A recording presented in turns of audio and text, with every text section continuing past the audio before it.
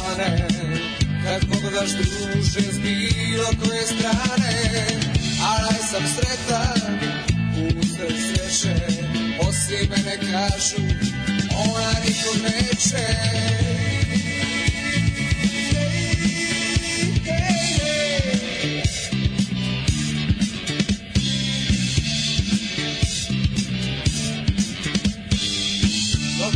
Misli da jednom slane, da moja mala nije baš bez mane, da u njenoj glavi pamet nije čista, da u njenom srcu nije moja lista.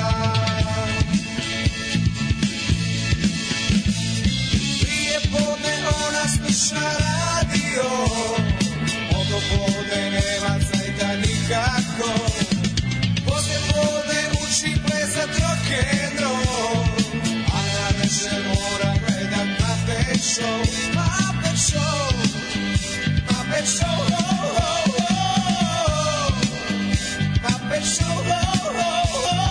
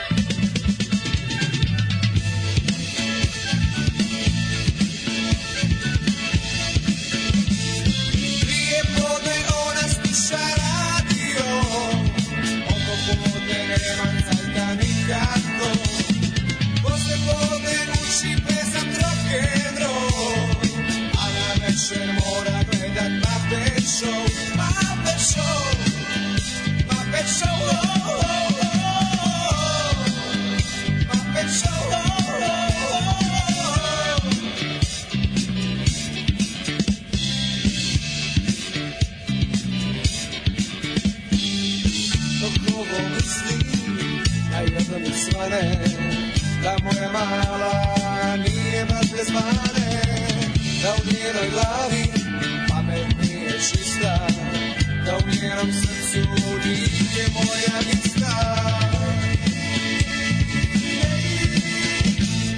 Prije podne ona sluša radio, oko podne nema cajta nikako, posle podne uči plesat rock'n'roll, večer mora gledat Muppet Show, Muppet Show, Muppet Show, oh, oh, oh.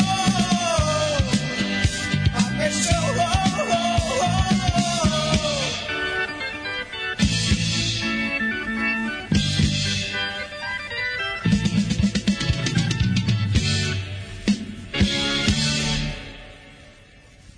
Und jetzt Felatio.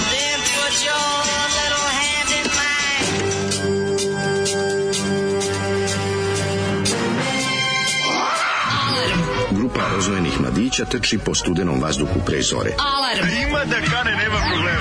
Svakog radnog jutra, od 7 do 10. Hajde, Geri, jako se velda! Nema da prska, nema da prska!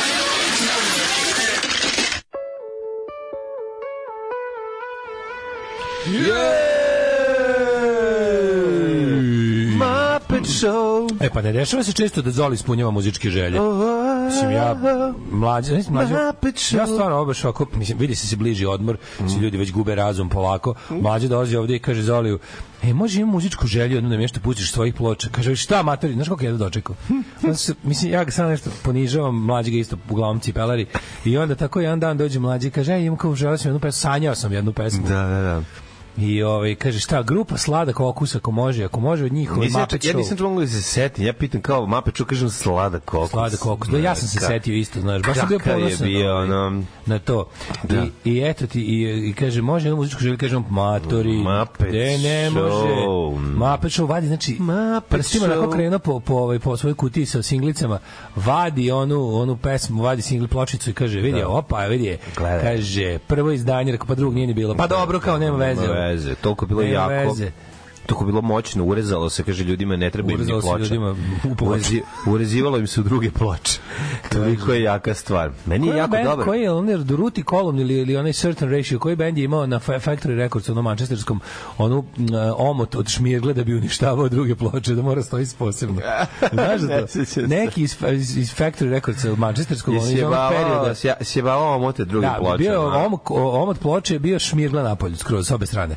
I kao služio da se ne može zdržati u kolekciji s drugim pločama da bi kao upropoštavao. Dovoljno se onda napraviš drugu dimenziju omota i već nerviraš. Da li je Duruti Column ili Certain Ratio, neki od tih bendova manchesterskih s početka 80-ih, ta Joy Division etiketa. To mi je bilo dosta dobro fora. Ima tako tih nekih bizarnih formata. 706 je, a šta da vam kažem, sreda je. Sreda je 2 ustanka do godišnjeg odmora. 2 spavanja. Razbijem telefon. Razbijem telefon.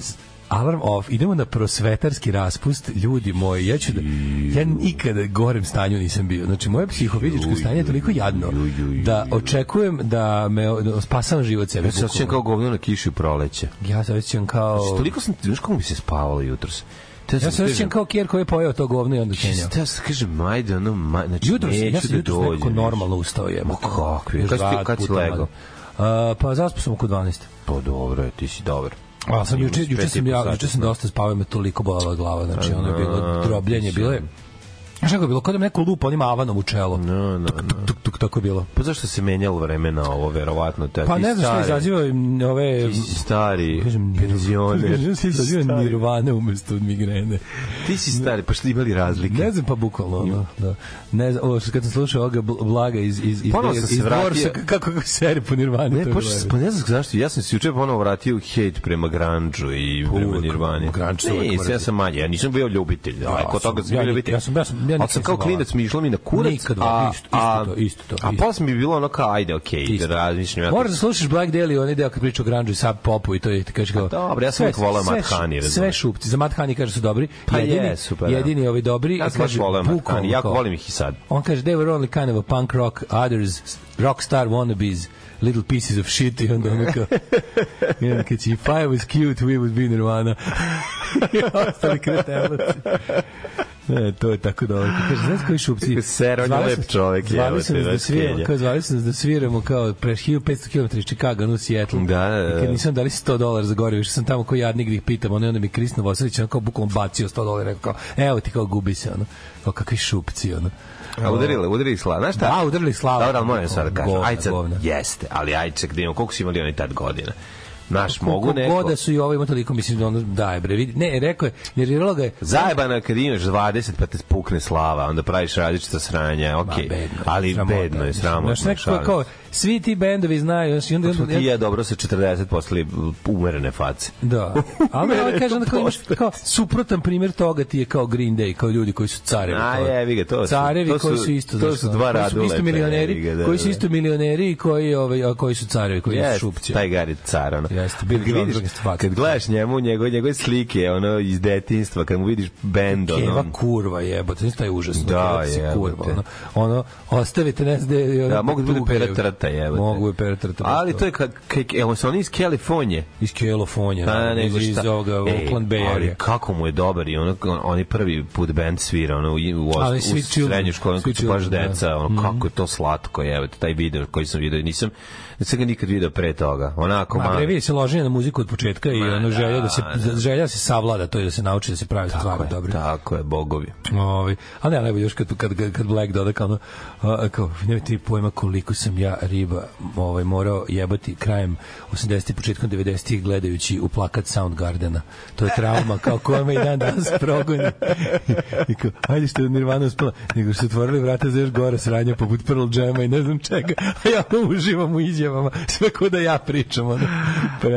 Prijatelji moji, ovdje ljudi jebu gledajući Novaka Đokovića, tako da prika moj, dobro si prošao. Srećan si ti, prijatelju. Srećna je zemlja u kojoj dobre ribe imaju Soundgarden plakat. Ima Soundgarden, aj nek ti se digne na ovog, kako se zove, Sašu Kovačevića. Šta drže kod nas, mogu zamisliti sad. Pa mogu mi sad šta lepe. Tragedija, nego ti hteo da kasnije da ima nešto mladih u čekonici. Ima da ne. Aj ti jebi dok ti Darko Lazić gleda.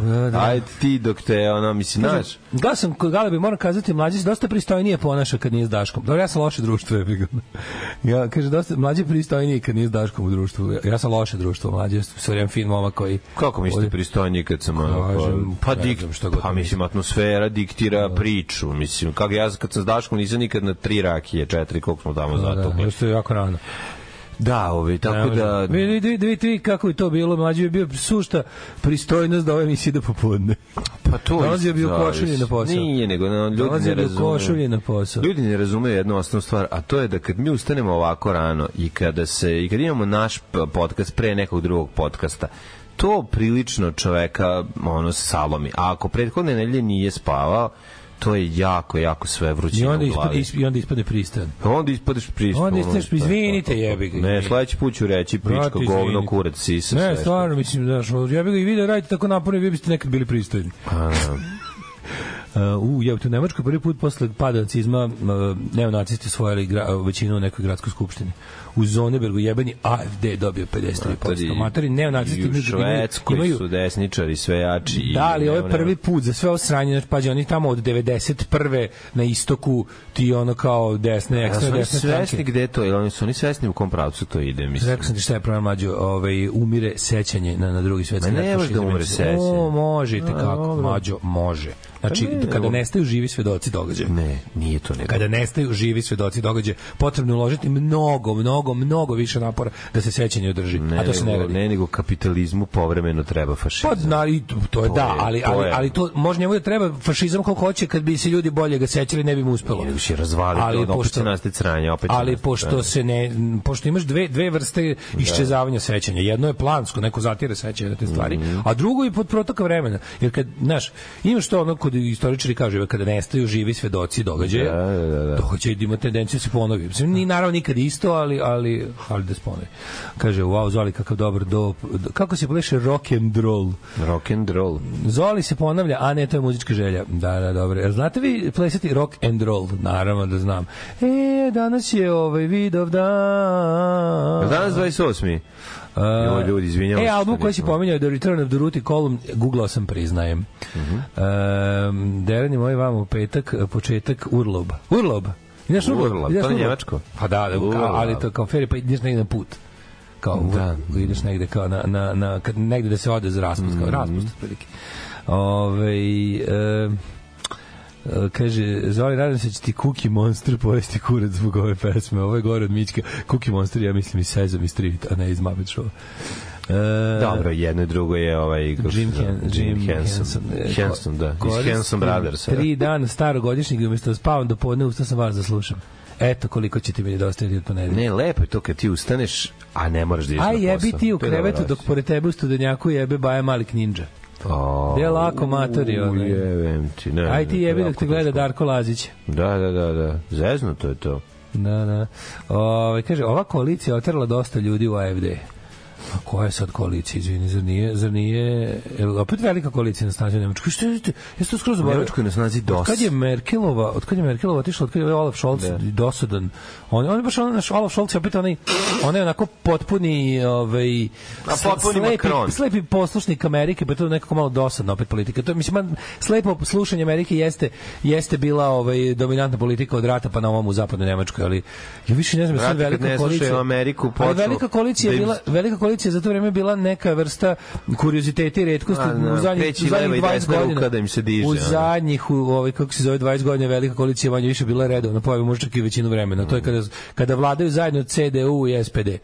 To se jako retko dešavalo posle drugog svjetskog rata, ali u 21. veku skoro stalno. Tako je, CDU i VHS od kad vladaju. Aha, nisu oni, koalicija su sada SPD, FDP i zeleni, znači liberali, Grune i SPD. Da, nije velika koalicija sad na snazi. A Grune tu, razumeš, i ako je SDA, izdelnici generali, Karlobag i Ogulin, to je naša granica. Evo, kaže, a je biti dok je u sobi slika Fride Kahlo. Au jebem ti, a jedi ti dok ti u sos. Možda bi mogu da jedem, mogu da jedem. Ne bi mogu da jedeš, da. Dobro jutro, mislim šta da vam kažem, pravoslavna pekari Grunuta, jedna pravoslavna rol viršla koja je bila meka kod devoječka duša. Kaži kako su bile vruće rol viršle, čoveče, to je dobro. A good day to start. A good way to start. Ma sam popravio jutro, po koje je bilo izuzetno hladno, moram reći da sam svratio do auta i otvorio da izvadim duks koji sam dobio na poklon od Junasa. Hvala puno. To je ovaj naš duks za ograd. To je naš duks za... Taj duks samo živi u kolima. I taj duks samo živi u kolima. Sa Sweden Rocks festivala ti dobio zelanje, ja dobio sivi. Da. Jako ga volim. Da, meni je moj kod, kako se zove, kod Admirke Ane, njoj je bilo ladno na neuranku, tako da je to jutro je baš ladno ljudi, ono, mislim, što bi se reklo u duksu na odmor. Ne. U duksu na letnji raspust. Mislim da je plafon je na 14 stepeni. 14-15. Da, tako da. Šta vam kažem, ljudi, mislim, u duksu na letnji raspust. A ja baš danas krenu kratkim pantalonama, znači kad me sašilo. Kako bre, kratke pantalone nemaju veze s tim da će biti toplo. Imaju veze, ako treba da ideš neke institucije, onda ti kenjaju. Dobro, to da, ali meni za ladnoću kratki pantalone mogu furim iz zimi. To mi ništa mnogo ne dolazi ladno. Majke, mi ništa mnogo ne dolazi. Meni po ramenima i tu, meni ovdje kreće ladnoću po rukama, ostavim jako ladno i po ono kao... Baba ti rekla da ladno ide od nogu. Pa nije. Sve od nogu ide. Sve u životu ide od nogu. Ne, meni primjer kući zimi nekad znaju da budu toliko ledena stopala. Od nogu se kreće sve. Budu mi toliko ledena stopala, nenormalno, a nije mi hladno. Ne osjećam kao da je meni hladno, razumiješ? Meni hladnoća kad mi dođe tu negde do... Znaš ako po leđima kad osjetiš jezu, tu je meni zima. Kako ne znam. Meni zna od nogu ići hladno, ali da upravo si. Ako imam ovu siledžika štiti, znači ramena nisu toliko važna, ali da, pogledaš se preko glave. Je mnogo. Razlika između jebote majice bez rukava i majice s rukavima je sve na svetu. Ja vidio majicu bez rukava i onda mi onako malo je ladnije. Jeste, zna biti ladno. Dobar primet. Ja sam platio račune, Mladen, sve u redu. Možemo pustiti neku pesmu. Aj, slušaj šta imam. Kud idioti i... Tu i ja, najbolji fazon na svijetu. Sjećam se, da. Kud idioti, ja sjećam se kad si krenuo, ja sam imao u glavi da je ova minijatura. Mislim da u stvari ja sjećam se. Pa više voliš, ja sjećam se u našoj emisiji Straje 4 minuta. Apsolutno. Više volim pesmu minijatura mnogo, ali u našoj emisiji više volim ja sjećam se. Jaka je, ja sjećam se iz spota tog koji isto nisu vidio 100 godina. Otimaju ga nešto da ga roku nekom kamenolomu. Oni nose neke cilindre, vezuju moći. To je mega punk, ako se... To je sa Cijene ponosa. Cijene ponosa, da. Nema života od sjećanja, eventualno stavi inspiracija. Hoće li biti nekog igrokaza za Vidovdan? Ima protest, ima jako dobar protest vlasti u Beogradu. Državni protesti su nešto najbolje na svetu. Znači ima fenomenalan fašistički skup u Beogradu koji organizuje država. Znači kao na protest vas pozivaju Beogradski sindikat, Dveri i ostali, a SNS organizuje sve to. Naravno. Radite se odmoru u sebi zbog svih nas koji radimo 8 i više sati i dalje. Evo, dobro. Aj, naučite se da se radujete. Nemojte se bijeti u sebe. To ja pokušavam da se radim u sebi, hoće da izbije iz mene. Ljudi, sve izlazi kao... Ne može sreće. Zapamtite, izaći će kao čir. Izaći će vam kao čir. Sreća izbije iz čoveka. Ako je prava sreća, ona izbije iz čoveka. Kao što je pravi očaj i tuga izbije iz čoveka i čine da se svi dobri ljudi koji se osjećaju okolo osjećaju isto loše, tako i vi treba da osjećate radijaciju naše sreće. Nego šta, to je taj talas sreće.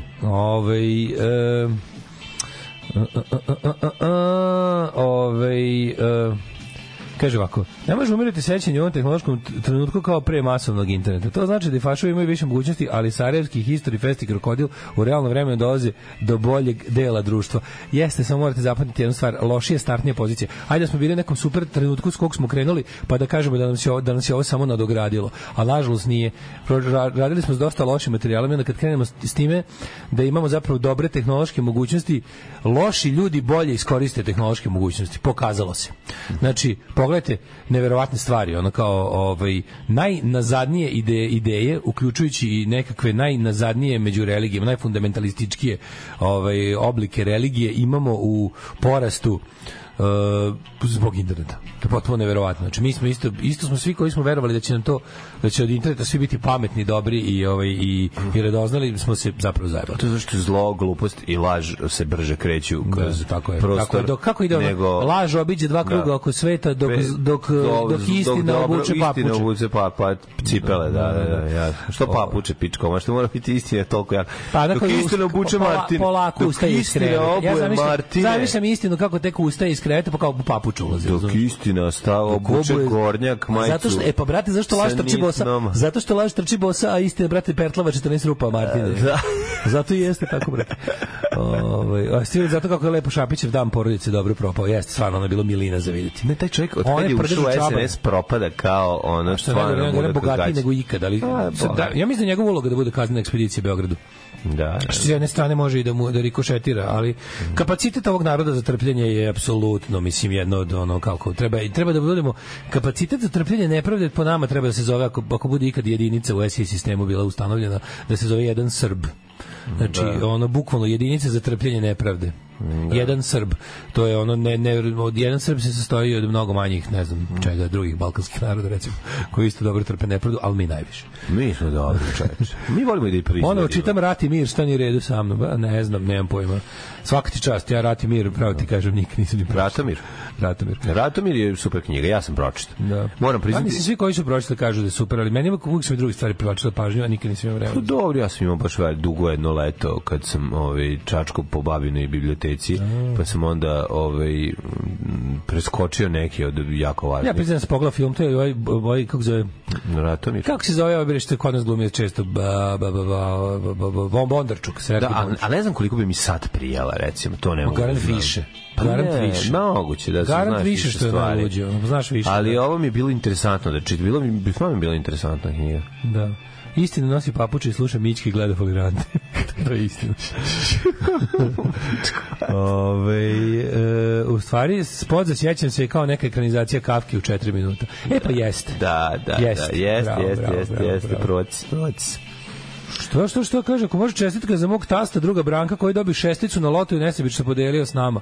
Svaka čast, Branko, legenda. Bravo, tasta Branko. Čestitka može biti čovječe naklon do poda. Svaka čast, Branko. Svaka čast, znači, samo jedan broj te delio od ono da ih otraš sve u pičku materinu. Oko sa šesticom si morao da podeliš. Internet ostaje javno dobro, a ne privatizovan, možda bismo imali veće šanse, ali u takvom sistemu profita i nije imao velike šanse. Pa znam, ali mislim, privatizovan internet u smislu dostupnosti interneta, ali sadržaj nije privatizovan, mogli. I dalje ljudi, tu smo baš skoro nešto Ljubo ja pričali, kao internet se smanjio na 10% od onog što je bio pre 10 godina. Svi skonto više nema skoro sajtova. Znači oni dobri kroz sajtovi sa kojih smo saznavali svašta. Oni neki koji su uglavnom bili na nekim univerzitetskim serverima, pa znaš kao samo kad pogledamo što je mene zanimalo u to vreme, ma ljudi nema što je najgore. Znači, ukucaš sad u pretraživač sve neke sajtove s kojih smo mi saznavali stvari na početku interneta. Ugasi se samo na serveru, neko ih ne obnovi, jebi ga, obriše se server, ne obnovi se domen i samo nestanu. Postoji onaj internet arhiv koji je imao zadatak da ih automatski kupi i smešta na svoj server, da zapamti tu adresu s koje je pokupio, pa da ga onda ideš na internet arhiv kroz org, pa ukucaš to, pa nađeš, ali to je počeo da riknjava. Što je neki sajtovi? Šta je sa Tokao? Tokelau. I dalje postoji, ali više nije free, nije ovaj. Pogledaš, u stvari ljudi zapravo danas internet 90 i nešto posto koriste. Komercijalni sajtovi su tu samo da te preusmere na što odeš na sajt recimo nečega, a tamo samo prekidači do njihovog Twittera, Facebooka i Instagrama. Razumeš? Skoro TikToka. Pa da, to ti kažem, više nikad nema sajt kao sajt, jako malo je ono sajtova. Nestaju sajtovi u Novom Sadu, znači jako stari zanat koji umire, jebote, ono postavljač sajta. Sajtđija. Moram da sajtđiju kako radi. Nema višeg starog sajta iz Novog Sada. Kaže, meni klasici uopšte više ne prijaju, nemam živaca, čitam na 6 strana opise košenja koje kakve kuće i nedeljnih popolja. To je isto moj problem s klasicima, znači ja nemam, nikad nisam, ja volim radnju, a ne deskripciju, jebi ga. Kod radnje gledao sam sinoć dobar film. Emily the Criminal, preporučam. Glumi Aubrey Plaza koju volimo. Aubrey Plaza. Da, Aubrey Plaza. Aubrey Plaza je odličan film o devojci koja, jebi ga, zbog ono specifične situacije u studentskom kredituje, a imala je neki imala je krivično delo u mladosti i zbog toga ne može naći normalan posao, radi ko radi shit job, raspada se od poslova i onda se ukaže prilika da mulja s nekim kreditnim karticama. S nekim i naravno da mora šta drugo. Odlični film, baš istina, opet je Mlađe 91 minut traje, ljubim ih u dupe ko je to snimio. Tako se radi. Znači, hvala vam, samo nek to bude trend sad, evo, gledao sam 2 filma zaredom. Mora film treba sati 15. Dopuštam 100 minuta najviše. 100 minuta najviše. Idealno, ne može sati 15, to je onda jedno da feature film. Znaš su Kobru da snimili 2 minuta? Da bi prošao kao feature. Koliko mora? 120? Mora da bude minimum, valjda, 76 minuta da bi bio. Tako će biti prvi servis će imati 120 minuta. To bilo. Ne 120, da je puno. 110 minuta. Nemoj 70 minuta ti bude. Bude bar sati 20 film. Sati 20. Sati 20. Kobra je sati 20, to je minimum. Koliko je Kobra, toliko i prvi servis. Može, to je dobar uzor, to je dobar uzor. To je dobro. Da snimit ćeš jedno, znaš kako, kad ti zafali, snimit ćeš u sred filma numeru. Pa nešto dodaš malo montaže. Dok se voze. Dodaš malo montaže i... Da se sećaju prethodnih 5 minuta filma. Nek se sećaju početka filma. Neki dobar blues snimi, pošto će biti road movie. Na pola filma, pošto za debile film, na pola filma će se sećati početka filma. Rekapitulacija, znaš šta? Da ih to će malo. biti, bre, za TikTok generaciju će uskoro... Ako bude uopšte bila institucija dugometražnog filma, biće pola filma će biti rekapitulacija u 5 minuta. Što sam ja juče betonirao, prika moj. Šta si betonirao? Betonirao stubove. Sipo, ali sam zato lepo o U-polku, znači najbolja stvar na svetu. Dete bi u njoj izneo da mogu. Što bi rekao, ja bi dete izneo iz porodilišta u U-polki, znači u plastici od U-pola ubacim 4 litre vode, sipam ceo džak ovog betona, gotovog betona onog, i onda uključim mikser preko bušilice. Šta, sa ovim, na burgiju? Na burgiju, da viš kako dobro meša. Znači, kako lepo. Viš kako sam se ja mučio. Turiš burgiju u mešalicu, a? Ja sam 6 stubova odradio rukom, jebote, mešao. Pa dobro, da. Znaš kako sam naučio me drug Sima da zamišljam beton u kolicima, čoveče. Sa lopatom. Zajebano, jeste. Crkne se. Znaš smo mi pravili onaj masniji beton, tako zvani. Tako zvani. Oni s više cementa, manje peske vode. Kako sam ga i onda vodi, i tako, boga mi, 3 sata, 2 stuba sam, po 2, veliki stuba. Kakva stuba, za šta, za ogradu?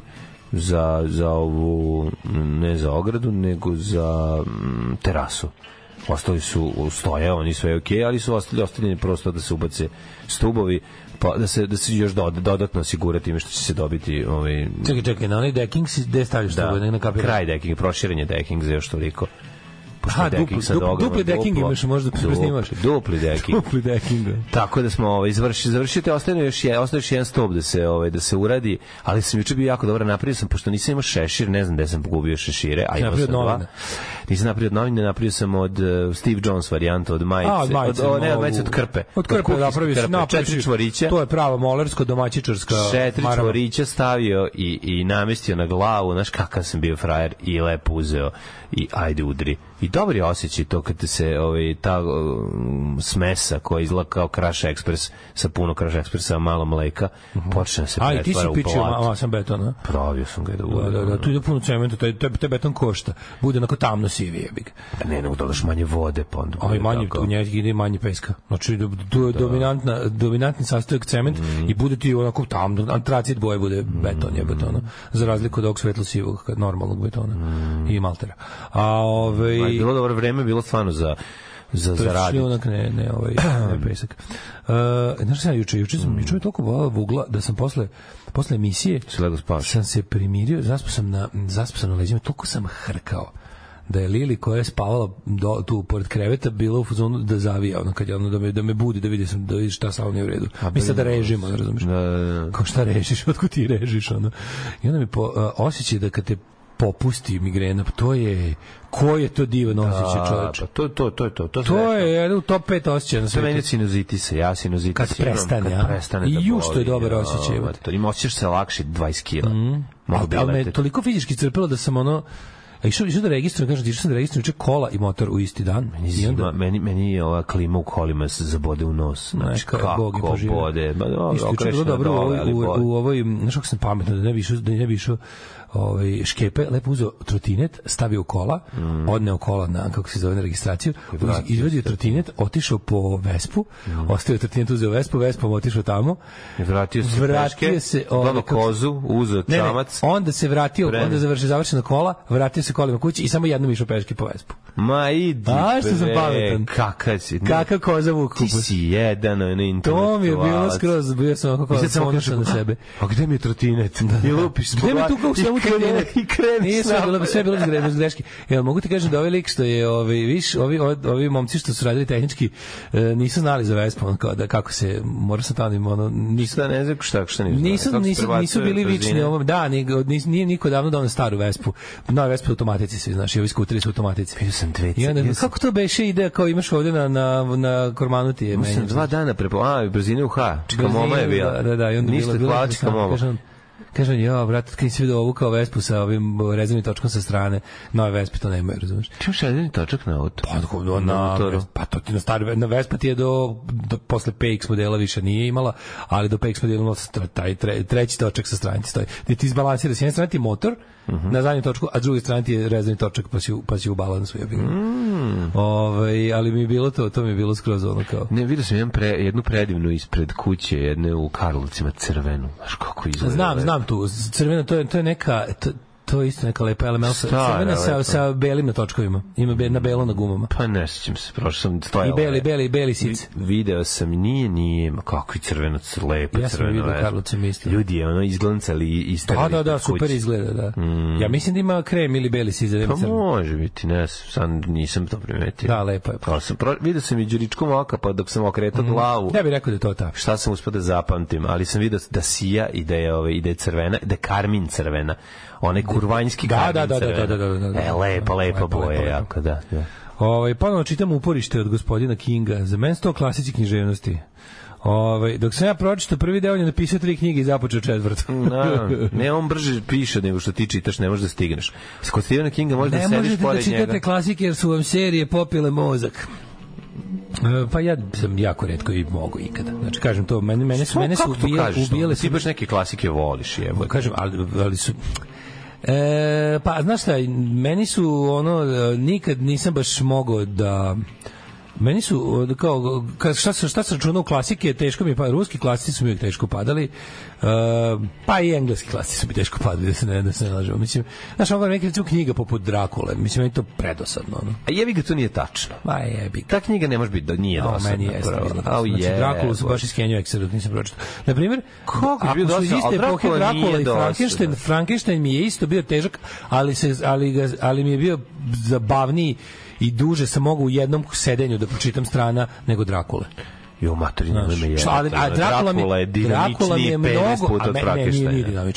Drakula mi je mnogo draži lik i mnogo mi je bolji ideja. Drakula mi je mnogo bliže od Frankensteina, ali mi Frankenstein bio zanimljiviji za čitanje. Ne, nije. Meni je Drakula daleko zanimljiviji i nisam imao taj problem, pogotovo kad sam čitao Klinca. Dok sam i original pročitao u Njujorku, dok sam bio, sam kupio od jedne bake na ulici, prodavala original. Postoji u mojoj glavi velika razlika. Ja sam pročitao original i mogu ti reći da ta knjiga je odlična. Postoji u mojoj glavi velika razlika između književnosti do 19. veka i književnosti u 20. veku pa nadalje. I moram da priznam da mi je kad vidim da je roman bar iz 1900 neke mnogo mi znači za čitanje. Tu stvarno ljudi malo usporili sa opisima, sa tim preteranim deskripcijama svega. Kod Rusa to imaš i kod Engleza to imaš. Znači, ta dela neka klasične književnosti iz da kažem, 19. veka. I tu je i taj... Charles Dickens nema toliko opisa, jebote, baš ga Pa Dickens je, na primjer, da mi je... Dickens mi je odličan, mislim, sve. Dickens, je li to realizam isto? To spada pod realizam? Pa ja mi verovatno, ne znam. To je realizam koji mi, recimo, najviše prija. A srpski i ruski realizam je u pičku materiju pretež. Mislim, znaš, to mi je... Ne znam, materijal, sad, mislim, koliko god da je zajeban. To sam sve pročitao to sam sve rekao, to sam sve pročitao da bi rekao da sam pročitao, da bi, znaš, kao mislim, treba, naravno, pročitati. Ali ja kažem sam uživo u tom. Ne da treba, nego stvari moramo razumeti iz epohe koje dolaze. I to, sve ja to razumem. Meni je to posao, zato mi je lepo. Sve ja to razumem, ali ne mogu da kažem da sam uživao. Ja kao istoričar po vokaciji, meni je važno da jako dobro razumem zašto je nekad u nekom trenutku, u nekom momentu u vremenu bilo bilo i zašto je to bilo tako i zbog čega su pisali tako. Sve je jasno meni kao zašto u ličnosti svakog čovjeka su to cigle od kojih je sagrađen. Moraš razumeti to, ali neke cigle su mi lakše bile za zidanje neke. To je ono zašto se ti ja nikad nećemo razumeti oko šta je tebi drndava muzika, a šta meni nije. To je ono to je taj generacijski džez. Radi se o tome da ja to volim da znam da bih razumeo kako šta nastalo i to je jako važno da bi sve to super. Ali na kraju kao više uživam u kasnijim modelima. Kapiraš ono kao to je više po mom ukusu ono. Ma naravno. Kad je više ti si više za klopu u meku, a ja sam više za pljeskavicu na vašaru. Na vašaru jebi ga. Što je ono. Ali pljeskavica na vašaru je starija. Da nije bilo pljeskavice na vašaru ne bi bilo ni meka. Okej, to isto okej, ali ono, eto, ti biraš to, ja biram ovo i to je to. Da. Stvar ukusa. Ima meme kao English literature, I will die for honor, French, I will die for love, American, I will die for freedom, i ruski, I will die. Da, jako mi je dobar taj. Koji je to dobar? Ćemo slušati muziku. Ajde. Jako si bi sad bio dobar. Ima si ono kao, noge mokre, i hladne. Kaže, ne, tamo pravo mesto ćemo muziku. Dobro. Konjsko kraft pivo. IPA, EPA, Andere, Ariba i ostala skupa piva. 500 dinara čaša, pakovanja i od 1000 i 2000 dinara. Ako ti je krivo, popi Konjsko kraft pivo.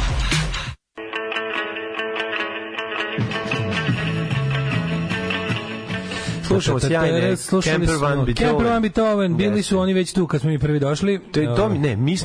Mi smo ovde došli, mi smo prvi došli, a oni su već bili tu. Da, čuvena tuča. Roma i Kineza sa buvljaka u Pančevu. Ko je prvi došao? Mi smo prvi došli, samo što su oni već bili tamo. A ništa mi nismo mogli znati. Međutim, da liko mi nismo znali da je među njima Bruce Lee. Lično. Da, lično. Ali liko i ne zna šta znači međutim, pa govori stalno. Međutim, u ti 4 rečenice neko 20 puta. Kao klinja kad nauči neku novu reč pa ju ubacuje jako puno. Međutim. A pa ne možeš da zna. Međutim, šta mi nismo mogli znati? Moja mama je učestvovala u jednoj tuči. Međutim, šta mi nismo mogli znati? Mi nismo mogli znati da je među njima Bruce Lee lično. Bruce Lee lično, kako je to dobro. To je kad treba da me budi. Čitam Tihi Don ponovo, u Rusiji uvek isto sranje, samo oružje malo jače. Da. Ma dobro, jako je to velika. Meni je najviše žao kad stranice koje su nestale, Facebook stranice uz budilnik HQ. Ali to bolelo, majko mila. Ja sam uzeo, čitam one Čehovljeve seljake ili kako se zove, gospode Bože. Facebook ne sankcioniše vaš sadržaj, uporno javlja da ne vidi ništa sporno u njima. Pa ne sankcioniše, to je poslovni model. Za pare možeš da promovišeš apsolutno svako sranje na Facebooku. Da, to ti kažem. Kude idu izgubljeni sajtovi, današnja emisija. I ovaj rat, i kao i svaki drugi rat, sledeći koji se dogodi, vodiće sirotinja za račun bogatih. Kad Ljevin kosi travu na 15 strana, mi to čitamo jer u 19. veku nisu imali TV ili radio. Onda mora tako da se posmatra. Kaže, većina je dosadna, ali treba sve da se pročita. Apsolutno se slažem sa gore navedenim. Znaš, kada ulazi... Zbog Žila Verna sam zavolao čitanje. Više, Žil Vern 19-vekovni pisac koji nije mnogo mario. Nema me zvati, isto je trajao. U voju 20.000 milja pod morem da te ono... Što pričaš, da si na baš brz roman, to je baš... Ne, brz, kad sam bio klinac, meni nije bio, trebalo mi je da se... 20.000 milja pod morem je teška brzina od romana, pogotovo za to vreme. Dobro, ja nisi naveo dobar primjer. Put u središte zemlje ima uvod. Isto bre. 20.000 milja pod morem je baš brz, on nema ni puno stranica, mislim. Dobro, mislim. Ali recimo... Ok, slažem se, govorim da sam jako mali, ta knjiga me privukla zbog naslovne strane koja je prelepa. Meni je 20.000 milja pod morem prva knjiga bez slika koja se pročita u životu. I bio sam u fazonu kao po knjige se baš brzo čitaju. Pa sam onda pročitao Alisu u zemlji čuda, pa sam onda pročitao... Meni Alisu bila jako sporo, prerano meni došla. Stvarno? Da, meni su te... Meni mašta nije tako radila u tom pravcu. Ona je lektira u 4. osnovi, mislim da to pravo vreme. Da, nije bilo. Ranije ja smo vidjeli u drugom. U trećem. Nije moglo biti drugom. U trećem. Bio sam u maloj Jovan Popović školi. Bio si u 4. u maloj. Nisam bio. Ja sam u trećem već otišao u veliku Jovan. Zar nije kad prelaziš kod ovih nastavnika da pređeš u veliku školu? Ali upravo si u trećem je. Ali su zemlje čuo da je u trećem. Sećam se da sam išao da je uzmem u biblioteci kad sam išao da je izvadim. Tad mi nije legla, posle sam je obožavao, naravno. Da sam juče umro, ne bi znao... sam i original da pročitam. Da sam juče umro, ne bi znao da roman Drakula spada u klasike svetske, apsolutno spada, da. Apsolutno spada. Spada i Frankenstein i Drakula. I Frankenstein i Drakula, da. Treba nam više stava urednika seksi humora o klasičnim književnim delima. Juče mi je kako se zove... Viš kako su ljudi ali kad smo kod... To jako nije u redu. Bože, da bi se mi čuo da kako se zove druga Bevca, ne mislim pritom na Kardelja, poslao mi je pošto on je vlasnik i uredno i glavni urednik u svojoj izdavačkoj kući, pa mi je prosledio jedno rukopis koji je dobio od znaš kad imaš izdavačku kuću pa ti stižu rukopisi na čitanje za potencijalnu objavu. Da. Znaš, kad ti to pročitaš, ti bi dobio... Oko mene su bile ovce među kojima sam bila i ja. Je li to bilo? Ušao sam u autobus koji je već bio upaljen. Ne. Ne ta varijanta. Aj, sad kad me jebeš. Ajde, što ne, pritam ti sam. Sad čekaj, kad već hoćeš detalje. Neću zbog toga što dobar čovjek, neću da idem u... Joj bre, kaže, sam je poslao Daško, ja ne mogu. Kaže ovako, pišem satirične priče i aforizme još od vremena velikih promena. Pišem satirične priče i aforizme i ja sam duhovit. Veoma sam duhovit i bavim se humorom. Pa to. Sjetio sam se tvog onog što ti poslao pismo. A ovdje isto dobio sample, kaže, prelamao je te novine. Knjiga koju vam nudim sastoji se od aforizama i satiričnih priča. Bla, objavljivano u rubrici prethodnih 20 godina. Vi ste prvi kojima nudim ovaj rukopis, tako da je u pitanju ekskluziva. Znači, oni ljudi što misle da imaju. Znaš ti ludaci, ono što misle da imaju nešto. Jebi ga, da. Pogotovo slatko kad ti ljudi misle da su subverzivni, razumiješ, ili tako. Svi oni misle da aforističari stvarno stanje uma, to je dijagnoza. Jeste. Ali način kad oni misle da imaju nešto veliko, pa kao činiti uslugu ovim što ti šaljem ovo, a ono vidiš ljudski F ko kuća, ono razumiješ, vidiš čoveka u biciklani koji izmišlji perpetuum mobile i sprema se za Tesla Fest, ono vidiš čoveka koji ono ne zna sa sopstvenom decom da komunicira, vidiš čoveka kojim je porodica ga zamolila da malo više vremena provodi u biciklani, a malo manje kod kuće, ono. Jeste. Znači, katastrofa, ali onda mi je poslao i primio i unutra ono. Deliće, naravno. Daško, ja ne mogu. Pa da, ne, jeste. Ali nema ništa tužno, nema ništa ne nosi takvu težinu, nego ja sam duhovit, ali i sad ćemo to pokazati malo kroz par mojih aforizama. Evo i primjer. Evo i primjer. Koliko je to strašno. Ali tačno se vidi da je to bilo random slanje, jer kako taj čovjek sigurno nikad nije vidio ni jedno Bukino izdanje, čemu je palo na pamet da tamo pošalje to. Vama prvima šaljem. Ali vama prvima šaljem. Nije to video je, nego to ti ljudi nemaju nikakav odnos sa realnošću, niti osjećaj. To su definicije glupih ljudi, ne mogu da zaključiti, ne mogu da nema inteligenciju, ne mogu da izvuku definiciju, znači na primjer ako vidiš 5 knjiga. Ne mora to da znači. To nije uvek povezano. Knjige, izdavači poput Buke i recimo Loma, oni apsolutno imaju ono kao kad vidiš 10 knjiga, ako si inteligentan, vidiš 10 knjiga. Poslao to na 10 adresa, nije poslao samo njima. Zato kažem laže, to sam i rekao. Pa naravno, to je njegova Sockov varijanta u kojoj on misli da će biti, da si sad na to... Jako je to... To mora da je teško kao kada ti se javljaju ljudi sa super idejama za prvi servis. Jel to boli? Pa vidi, znaš šta sam shvatio? Ja sam isto duhovit, mogu ja da... Shvatio sam sledeću stvar. To je neophodno jer se među, recimo, 20 toga nađe jedna super. Tako da jebi ga, to je cena toga. Našla se, kako ne, dobio sam pre. Napisao si epizodu po nečiji kao... Pa nisam još napisao, imam još teku, napisat ću je. Dobio sam sada od drugara. Kad dobiš ono upalu mozga. Nije, imaju ljudi, vidi, znaš te fora, sad ću ti reći, nisu problem, ljudi imaju dobre ideje, problem je realizacija, znači, problem je kada veću mi uslugu čine ljudi ako mi samo napišu imam ideju koja se stoji iz toga, a ti sad razvi dalje, a stvarno je dobra i to je meni super. Problem je kad mi napišu C tekst i pošalju. A pa to, da. Brate, to je kod da ti bolje da te ono lupo kitom po čelu. A sigurno ne da, znači, ne da nešto menjaš. A bilo bi ono kao, ovo je, ali nije dobro, ljudi, razumiješ, ali ne možeš, znači kao ne znaš kako da objasniš što. Znači, ideja je super, sipajte ideje koliko god imate, šta god vam padne na pamet, obavezno to znači. A tako to ti znači jako, ti za 5... Da, imam ideju da Mikicu kidnapuju van zemaljci, dosta mi je, super, nisam se toga setio sam. super je ako ima i punchline, super. Ne, nisam se toga setio sam, a dobro je sam i dalje. Neko mi je poslao ko nas sluša, neko mi je poslao super mail sa stvarima, pogotovo tehničkim stvarima vezanim za automobile, što ja nemam pojma, i to mi pomoć jako dobro. Recimo imam sprava za razvlačenje automobila kad se spuca. To uopšte nisam znao da pozove, zove se, poslao mi je neko na mail. Tako se zove Masters koji se radi. To se zove Jaguar ili lupio sam, sad piše, imam u mailu. Razvlačenje. Da ga odharmoničiš. Možeš misliti na što liči auto nakon toga. Ali ima, znači ima i to. Tako da, hvala puno tom kom je poslao taj mail, super ideja. Ali ću ti kažem da to zna malo bude problem. Ljudi, to je kao kad ja recimo imam jako dobru ideju da popravim sat ali možda bolje da ne uzmem da ga popravljam. Razumeš šta hoćeš da kažem? Da. Znači, super je to ideja, ovaj sat treba da se popravi. Hvala puno. Sjećate sajta Bane prevoz, to je bio Intermek. I kako Baja Grande. Ja i dalje kad naletim na nešto smešno, meni se, ja da gledam YouTube, sam mi se pojavi watermark kako Baja Grande u ćošku, ako je video te vrste. Ako je video te vrste, apsolutno. Da ima posebnu težinu. No, kaže, ja sam prijavljivao faš grupe, na nikom ništa. Jedan od razloga što sam obrisao i Facebook, Instagram, ljudi, vi svi koji ste se iščupali iz kanđe tih sranja ste stvarno carevi i ja vas apsolutno podržavam da istrajete u tome. Prijatelji moji, ti si to zbog zove se Panter se zove. Pantera, što si rekao? Jaguar. Debila, no. Mislim, okej, iz porodice mačak. Dobro, ispod što hoćete. Nadalje imam zapisano provjeriti. Panter presa, Panter se, mlađe sad gledam, ako ne dođe 50 poruka Panter. Dobro, to mi super ljudi znaju te stvari. Ako ne dođe 50 poruka Panter, ja ću da se ovdje ritualno spalim. Jako. Panter, zove se Panter presa. Zove se Jaguar. Da. Kakav debil. Dobro je. Nemoj sad će dirno si u automobilizam, gotovo, sad smo ispaštaćeni. Ali priznate, ti nisi uopšte nikad čuo za to da postoji, razumiješ? Naravno da nisam čuo, zato mi besmisleno mi a što ti je besmisleno? I dalje ne verujem da to može. Jako je dobro, zašto zaista to radi, jebate, izvlači samo što zbog toga koliko je auto spucen.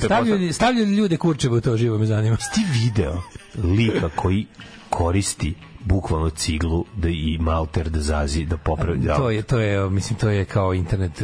To su oni azijski internet videi. To se radi. To ja verujem da se radi. Ja ne verujem da je to internet internet kao jedan jako drag čovek peglao konzerve i pravio limove da bi njime stavio da bi limom pa jebi ga. Pa limar sa onim brenjerom može da usije lim tako da ga stopi s nečim drugim, to je drugo. Ali brate, mislim lim i cigla i malter. Mislim, oni samo prikažu da preko toga može se odredi ono špricgitovanje i se ne vidi. I pa može se ne. Pa može. Se raspasti, mislim, znaš kako to krta ono. Pa je ga prodao ga je, to je prodaje, on njemu je fora da ga proda, nije mu fora to što se raspasti, to posti i vidi šta ćeš s tim. Nije bilo 600 klipova na dnevnom nivou, jebi ga, ode mozak od previše informacije i gluposti, ona. Da. Znate šta je problem? Problem je treba zaustaviti. Ko Baja Grande, 30 klipova, svi dobri, svi smo ih pregledali sve i to je to.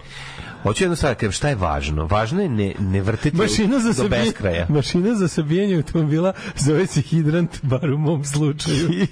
Ili stubić na parkingu. Kako voziš, da. Mašina za sabijanje limana zove se stubić na parkingu, ja sam ga isto koristio. Važno je ne ući u pakao ovih, kako se zove, related video za imimova. To pegla možda ne vijuge, to sam shvatio. A jako je zarazno. I tražiti još. Tako da gledajte. Lično sam izvedio papuče iz gitovanih vrata. Papuče je neko koristio za šalovanje.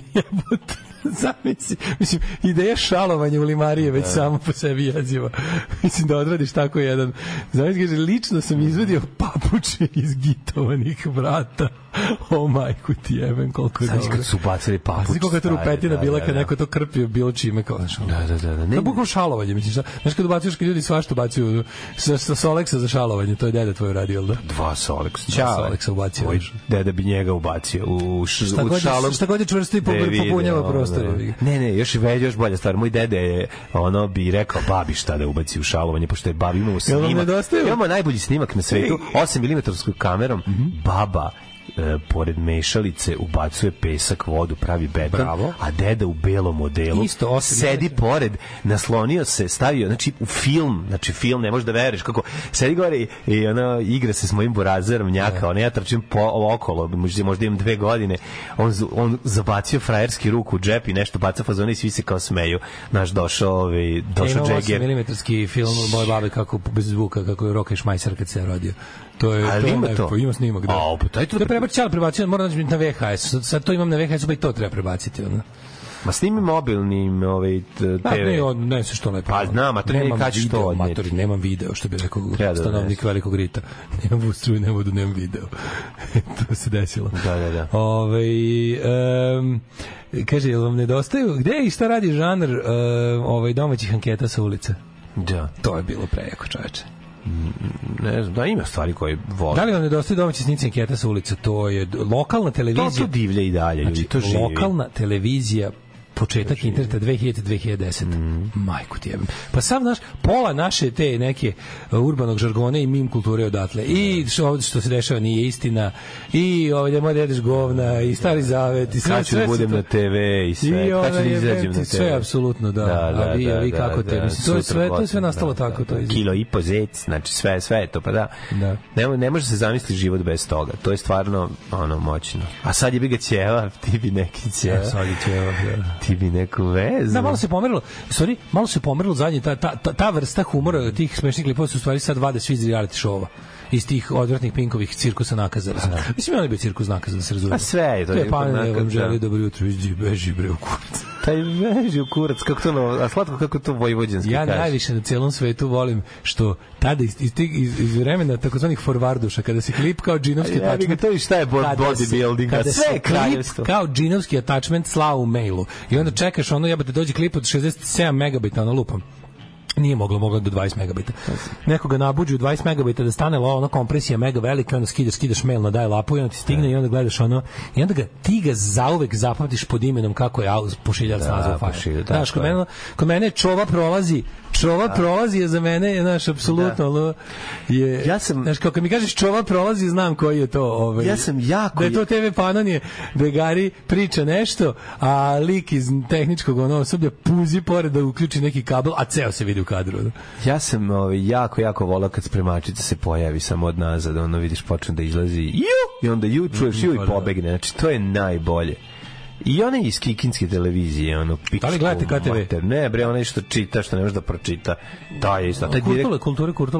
Da, jebem kad baci, znači, papir, to je znam napamet. Da li gledate KTV? Pa ponekad sigurno svakako naravno da, jer ja sam mlad čovjek, volim ja pogledam. Najviše KTV gledam Ping, jer tamo su sve pore, sve cake, svi pevači.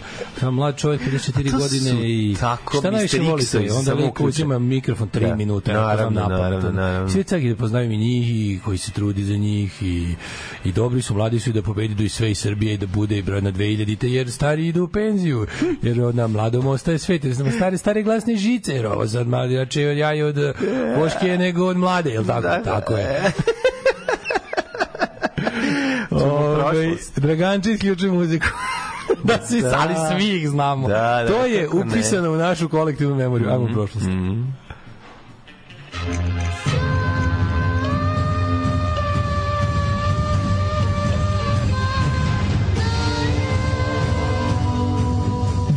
Se na današnji dan. 28. jun, 179. dan godine po Gregorijanskom kalendaru, do kraja godine imamo još 186 dana. Pa ću ti pitati dale jedno pitanje. Šta radiš u svitanje? Vidi, Mladene, ja ću ti reći. Mislim, meni nije problem. Ti znaš da sam ja uvek govorio, možda se čak nekad bio previše iskren. Koga sad imitiramo? Ja sam za mene to, pazi, ponekad često da kažem nisam ni dobro prošao, ali za mene je iskrenost apsolutno nešto. Đorđe David, znaš da on tako jako epski. Znači ne, iskreno se iznad svega, osjeća se energija. On je najjadniji čovjek. Evo, Mladene, ja i dalje mislim da je on najjadniji čovjek. Ovo što ću sada reći ekskluziva kod tebe i treba ti čast što ću ti reći da ja za novu godinu a ja to i ne krijem. Hauksom. Znaš da on kad izgovara Česni Hauks, grupa Helicopters, naravno grupa Helicopters, Alice in Chains, zatim svakako je tu i Pearl Jam. On je najveći hodajući cringe. On je baš cringe-oteka. A ovo ću ti sada reći ekskluzivno tebi u emisiji samo zato što oj bre.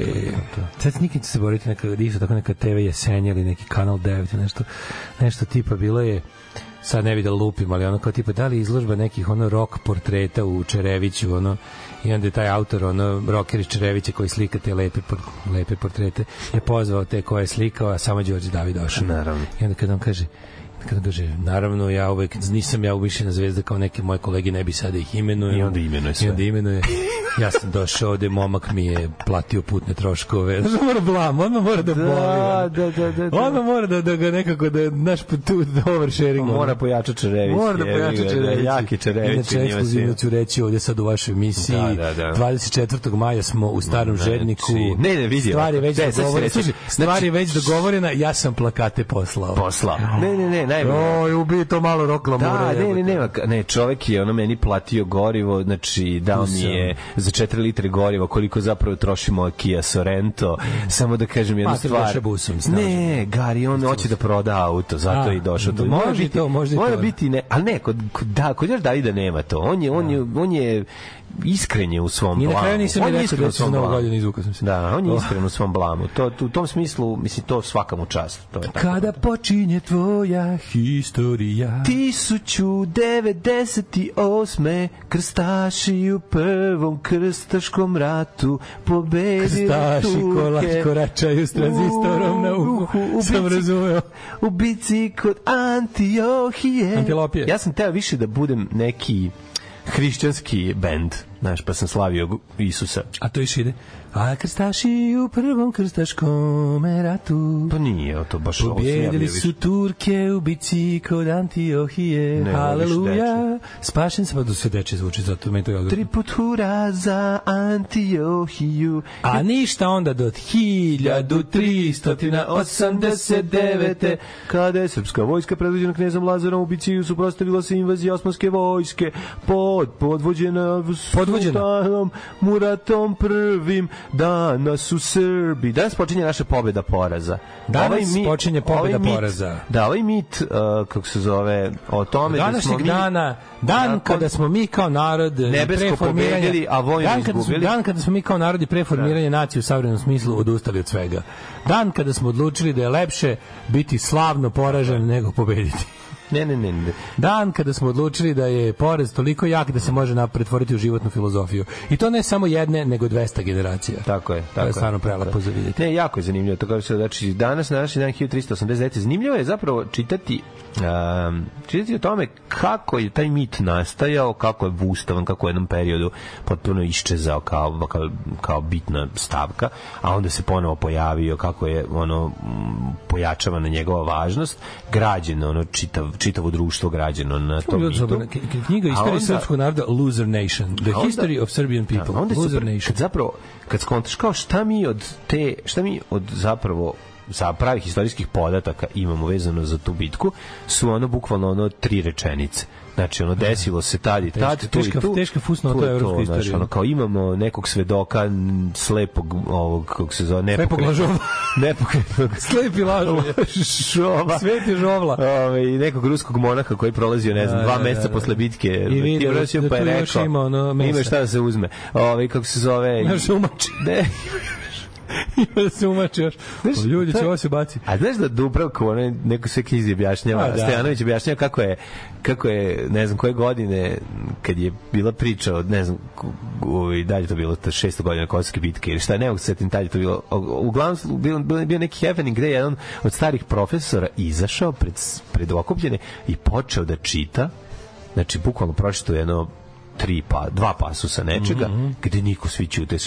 I onda je rekao sledeću rečenicu: ovo je jedino što zaista imamo sačuvano vezano za Kosovsku bitku. Znači, niko prvo nije niti razumeo o čemu se radi. Znači, šta je rekao? Znači, čovjek je samo učinio demistifikaciju jednog... Ne budimo bezobrazni, ne budimo pokvareni, pa recimo da je, na primjer, istoričnost Isusa isto tolika. Znači, evanđelja koji su navodno kazivanje o njegovom životu su starije, skoro 100 godina. od prva. To je religija. Znam, ali se na religiju se kalemi the historicity of Jesus, koja je potpuni bullshit po meni. Ma da, ali ajde ti... Potpuni bullshit. Ima, znaš, kao, po meni je Isus kompilacija nekoliko ljudi. Ali čak sve to da zaboravimo. Kao što je ono... Ali možemo i sve to da zaboravimo, da kažemo, ajde, sve to su apsolutno istorijski nebitne stvari koje su kasnije napumpane do jako značajnih. Ne.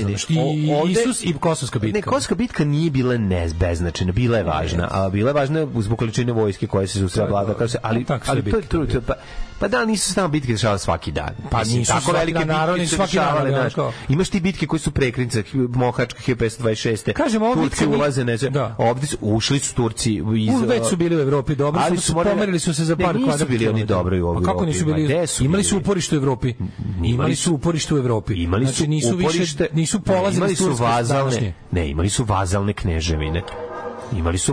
Hoću da kažem nije to sad bilo kao prodor, nije zbog Turske, nije zbog Kosovske bitke došlo do ne znam čega. To je, mislim, budemo realni. Ne, posle Mohačke bitke je došlo do prodora Turaka u dublje u Evropu, ali pre toga Mohačka bitka bila kasnije. Ušli su oni na Balkan, ušli su, imali su foothold su imali u Evropi i nisu ono kao i širili su se bitku po bitku. Ne, ta bitka jeste bila važna i bila je velika. Ne radi se o tome, radi se o tome da je rezultat te bitke Marička je samo važnije. Posle Maričke bitke imaju stalno uporište u Evropi. Da, ima za koje Nikopolj je bio prvi veliki. To je ulazak Turaka. Pa onda imaš dalje. Tad su oni stalno manje više nego stalno u Evropi i šire se. Ne, oni dođu, pljačkaju, vraćaju se nazad. Nije, imali su stalno mlađe, imali su 100%. Imali su uporište, nisu se... Da, on je imao Tamerlana, nakon toga i na 50 godina nakon toga se fajtao sa onom... To je sve nakon. I nakon toga sve što poniši Mohač i sve ostalo. Vraćao se nazad da brani svoje pozicije u Turskoj. U samom carstvu. U samom carstvu. Znači nije imao čistu...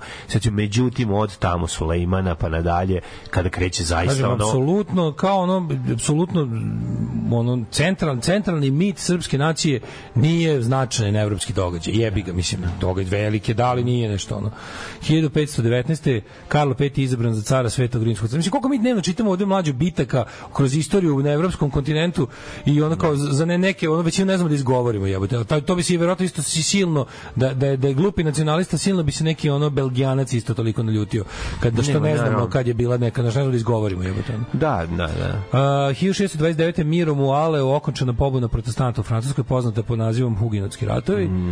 1635. Guadalupe postao francuska kolonija. 1651. počela Berestečka bitka. Između Poljaka i udruženih Kozaka i krimskih Tatara. Berestečka bitka, da, sad sam prvi put čuo za nju. Verovatno čitam 10. put, ali nikad nisam zapamtio. Mislim da jesi, bre, nisi? Ne znam. Ja je znam. 1881. potpisana tajna konvencija između Kneževine Srbije i Austrougarske, 2 dana su potpisivali. Da, mi smo uvek učeni da je to bila jako loša politički potez. A ja ne vidim zašto je to bilo. Ja sam to tek... Zato što, znaš zašto smo to učili? Tada nije bila opcija da mi ne budemo nečiji, nije postala opcija da mi budemo uslovno rečeno nezavisni. Tad su sve male zemlje u procesu oslobađanja od Turaka konkretno morale da sklope neku vrstu ugovora sa nekom drugom velikom silom. Sad to što smo mi učili da je bolje bilo biti ruski, nego austrijski, ja ne mislim da je tako. To je najveća budalaština koju smo imali, ali mislim da to rad ruskih agenata bio na tad je već jasno. To jeste kako se zove, drugi deo, druga polovina 19. veka, već je tad bilo jasno da je sreća u Austriji, a ne u Rusiji. Ja bih voleo da sad malo više mogu da istražujem vezano baš za tu jer tu znam da se već videlo da koji carstvo, koji deo zaostaje i tone u nešto što se nikad neće ispraviti, a ko ide ka budućoj demokratiji. Da, pa mi smo ceo život slušali zapravo kako je naš ubistvo kralja Aleksandra Kraljice Drage kao nužan pozitivan čin. I tako je prikazano i oni seriji Save Marmkazi je prikazano kako su oni bili neki neviđeni tirani. Mislim, neki su i bili, nisu ih zamenili ništa manje tirani. Znači, to je apsolutno bila samobična dinastička smena koja nije pomerila Srbiju, ama baš ni malo, ni u privrednom, ni u ekonomskom, ni u socijalnom smislu. To je bukvalno bilo šta više moglo bi se reći da je moguće da je za Obrenovića bilo i naprednije doba. Da, vidiš, to je jako interesantna priča. O tom, to bi se moglo istraživati. 1902. SED od Francuske kupila za $40 miliona koncesiju za Panamski kanal. 1914. Sarajevski atentat. Pripadnik organizacije Mlada Bosna Gavrilo Princip u Sarajevu izvršio atentat na austrougarskog najvojvodu Franca Ferdinanda i greškom ubio njegovu suprugu Sofiju. Je bio povod za izbijanje Prvog svetskog rata. 1919. potpisan Versajski mirovni ugovor između Nemačke i saveznika. Samo inicijalna kapisla, naravno, znamo da je pravi razlog sukoba svetskih sila bio malo drugačiji, ali ovo je bila šibica koja je upalila rat u Evropi i u celom svetu. Na isti dan, nakon 5 godina, potpisan Versajski mirovni ugovor, Nemačka morala plaćati džinovsku ratnu odštetu, što je ostavilo posledice socijalne, a i ekonomske po istu Nemačku. 21. donet Ustav Kraljevine Srba, Hrvata i Slovenaca. 21. to je takozvani Vidovdanski ustav, odnosno prvi ustav. Otkrivanje spomenutnika oslobodiocima Niša. Recimo, mislim da bi ti se to dopalo da pročitaš ovog Dedijerovu Sarajevski, Dedijerov Sarajevski atentat. To nisam čitao. Mislim da bi ti baš da bi te prijelo. Ja sam čitao od Maslešem kako se zove Mladu Bosnu. To mi je omiljena knjiga. Jako je zanimljivo. Mlada Bosna od Masleša meni omiljena na tu temu knjiga. Sarajevo 1914. knjiga, mislim, toliko je detaljno, toliko je precizno objašnjeno. Kako je sam događaj tekao? Kako je tekao događaj i oslobođena je nacionalistički budalaština i predstavljena je onako kako to izgledalo. Nacionalistički budalaština. Mislim, nešto najtužnije, što oni jesu mladobosanci jesu bili u nekom... Nisam mislio nacionalističkih u smislu perioda toga, nego mislim na današnje. Znaš, kada razmisliš malo, odakle zapravo... Nije bez neke to da se nacionalisti toliko kunu u Gavrila Principa. Oni stalno uzimaju taj najzapravo uslovno najgori deo njegovog i ličnosti i tog dela, a to je da on jeste ispao korisni idiot u rukama crnorukaca, razumeš? Mislim, time što je to izveo. Tako. Oni su zapravo iz najboljih ideala počinili veliku glupost za račun crnorukaca, koji su to iskoristili za najgoru moguću stvar. Ali u ispravnost njegove ideje nikad nisam posumnjao niti. 1942. počela bitka za Stalingrad, najkrvaviji okršaj u ljudskoj istoriji i jedna od prekretnica drugog svetskog. I moramo shvatiti da je stvaranje nacionalnih država u jednom periodu istorijskom bio progresivni moment. To je bio antikolonijalni čin. To je bilo, mislim, to je bio čovjek je bio anarhista. To je najprogresivnija politička misao koja postoji i zauvek će biti. Ideja da čovek ne vlada nad čovekom je najplemenitija politička ideja po meni. Ne vidim ništa progresivnije od toga. Sad što je utopijski, to je druga stvar. 1948. na sastanku informacionog biroa Komunističke partije u Bukureštu došena odluka o isključenju Komunističke partije Jugoslavije. Bog te, evo svakog 28. juna bilo nešto sudbonosno po ovu sredinu. 50 Amerikanci pobedili 1-0 na svetskom prvenstvu, na svetskom klubovskom kupu u Brazilu. Ameri pobedio. 50. To je bio veliki šamar. Evo je moj Vidovdan. U saobraćaju 1950. pušten put Beograd-Zagreb dugačak 400 km, autoput Bratstva i jedinstva. To je bilo na Vidovdan, jebote. Da. A osnovan je univerzitet u Novom Sadu 1960. Pa pazi, Stonewall Riot bio 69. I to je Vidovdan. To je 69. bilo. Znači, braća pederi imaju sestre lezbijke i braća sestre, imaju i sestre braća imaju svoj Vidovdan. To je Stonewall Revolt. Pobuna lezbijki, biseksualaca i transrodnih osoba protiv policijske torture u klubu Stonewall Inn u Greenwich Village u Njujorku. To je bio onaj moment kada je bilo jasno da se ne može nepravda trpeti bez fizičkog obračuna sa zlom. I pazi, nekoliko noći. Znači, neredi koje su oni koji su društvo percipirani kao najveći sladbići perse i ostalo su odlučili da jebu majku policiji koja ih je tukla i ponižavala i ubijala. Naravno, nekažnjeno. I nekom je prekučilo. Nekog su maltretirali nekom je... To sam jednom panduru pokušao da objasnim šta znači, kako to izgleda i kako izgledala kroz taj događaj sam pokušao da objasnim borbu, pošto je krenuo mi priča o tome kao, brate, da se za ruku, jun je uglavnom Pride Month, jun je uglavnom zbog toga Pride Month, a ceo današnji gay Pride pokret ima svoj izvor u ovom događaju koji je bio nasilna pobuna protiv terora nad LGBT ljudima i kako kažem, bukvalno kad kažu Pride, to je bio konačni ono, kako da kažem, konačno izbijanje, javna manifestacija ponosa tih ljudi i dostojanstva i želje da se više ne dozvoli da ih maltretira kako hoće. 1976. Sejšelska ostrva u Indijskom okeanu posle 160 godina stekla nezavisnost od Velike Britanije. 81. eksplozija bombe u sedištu Islamske republikanske partije pogodne 74 osobe. A idemo sad do lider partije, Ajatollah Hossein Beheshti. Da, Beheshti. 1989. na Gazimestanu na Kosovo obeležena 6. godišnjica Kosovske bitke. To smo zacementirali svoju sudbinu za narednih 50 godina. Znači, Slobodan Milošević nam je otprilike saopštio šta će da nam uradi. Mi smo mu to klicali i odobrili. Bio je to najveći skup u istoriji Srbije. Ljudi tvrde da je bilo milion ljudi, nije bilo milion ljudi, ali je bilo jako puno ljudi. I tu je Milošević dobio plebiscitarnu podršku za ratove, za nasilje, za pljačku, za zlo. I mi i danas živimo posledice tog zla. I mi živimo i nama vladaju ljudi koji su organizovali to. Koji su to organizovali, da, to nemamo zaboraviti. Tako da na početak naše propasti koja će trajati još dugo, verovatno i gašenja države i nacije je počeo tada. 1992. još jedan vidovdanski događaj, to je popularni Demos. Demos bio? Depos. Ne, Depos. Nije Depos kasnije. Ovo je Demos bio. Bilo je Demos je Sloveniji bilo petom. Ovo je bio... kako se to zvao? Demokratski, da, jeste Depos, demokratski pokret. Depos, da. Demokratski pokret Srbije, to je 92. Vidovdanski sabor. Jeste. To je bio sukob srpskih nacionalista jedne vrste protiv srpskih nacionalista druge vrste. Tražilo se više nacionalizma za borbu protiv nacionalizma i to smo i dobili. Naravno nije uspelo, pobedio je ipak Miloševića vrsta nacionalizma. 2001. bivši predsjednik Jugoslavije Slobodan Milošević izručen Međunarodnom sudu za ratne zločine. Da, takozvano nosi govno napolje. I 2006. Crna Gora postala 192. članica Ujedinjenih nacija. Ovo su bili Whisky Town, uvek sjajni i uvek ih toplo preporučamo. Moj Whisky Towne. Whisky Towne, koli mi te sada krade. Bre, Dragana isključuje muziku, to je da čuveni, sad, mislim, ako sad ne pustite Alisu 1389, pustite sad ili bilo kad. Pustit ćemo je. Sad mi drugar Marko poslao fotografiju jednokratnog roštilja od bambusa, jako zanimljivo izgleda, možda se naruči. I don't believe in a wooden stove. Pa dobro, jednokratni je, mislim, tako da u ovom smislu možda zaista radi. Ali bi ja tu povrće samo stavljao, mislim da meso ne bi siglo se speče. Slušaj. Umorio se pa došao u Crnu Goru da ne radim. Nije važno učestvovati, jako dobro. Nije važno učestvovati, važno je pobediti par sebe ako ne možeš druge. Za posao uvek spreman da zalegnem.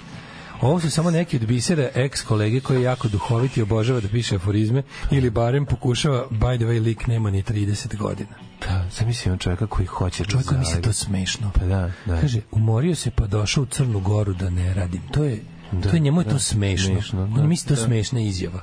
To može biti samo. Ali ja mislim da je smešno ako se smejemo čoveku koji to koji to smišlja. Mislim to su mentalne smetnje. Sigurno. Da. Bio neki crnogorski sajt koji je nasledio Kobaja Grande, ali ne mogu se setiti kako se zvao, imaju neki žuti saobraćajni znak. Imaju ljudi. A u Krudi, ako ti ne možeš setiti, ko će tek setiti, jebote. Ima ljudi koji imaju okruženje, koji imaju takvo okruženje da je ovo njima smešno. A ne znam baš, brate, mili, znaš, mislim. Moram ti kažem. Meni je humor. Mene nije me mrzelo da pogledam. Juče sam dobio na Fejsu dok sam vrteo jedan kratak skeč u kojem lik gleda fudbal i jede iz kesice, vadi semenke, a pored njega sedi riba koja je kao dosadno i ona stavi kesicu između nogu i on kao nastavlja da vade i zavlači. A njoj bude lepo. I onda se njih dvoje kao zajedno, ona ga odvuče u sobu posle toga, znaš, i ja gledam sad, znaš ti koliko to ima lajkova, znaš koliko, a znaš ti koliko to, a ne mogu ti opisati, meni je kažem ti da je moje socijalističke stavove u životu je jedna stvari koja mi najviše učvrstila moju nepokolebljivu veru u ljude, iako mi ljudi govore da se mentalno ljudi su glupi kukurac. Jesu, ali nisu, sad ti kažem šta je. Ne, ali jesu, samo što je bitno šta im se sebe. Jedan od formativnih događaja u mom životu bilo je leto u kukuruzima. Znači, kad sam proveo leto pametnji raspust radeći u poljske radove. To je na mene uticalo tako što sam prvo video gde vidiš tu, ja nisam išao u vojsku i slično, jebiga. Meni je to onako dosta objasnilo stvari. To te baš ono... To leto u kukuruzima nije me oštetilo. Meni je to učvrstilo u mom socijalizmu. Zato što, pazi, ti ljudi... Znam naše s kojima... Ajde to je bilo...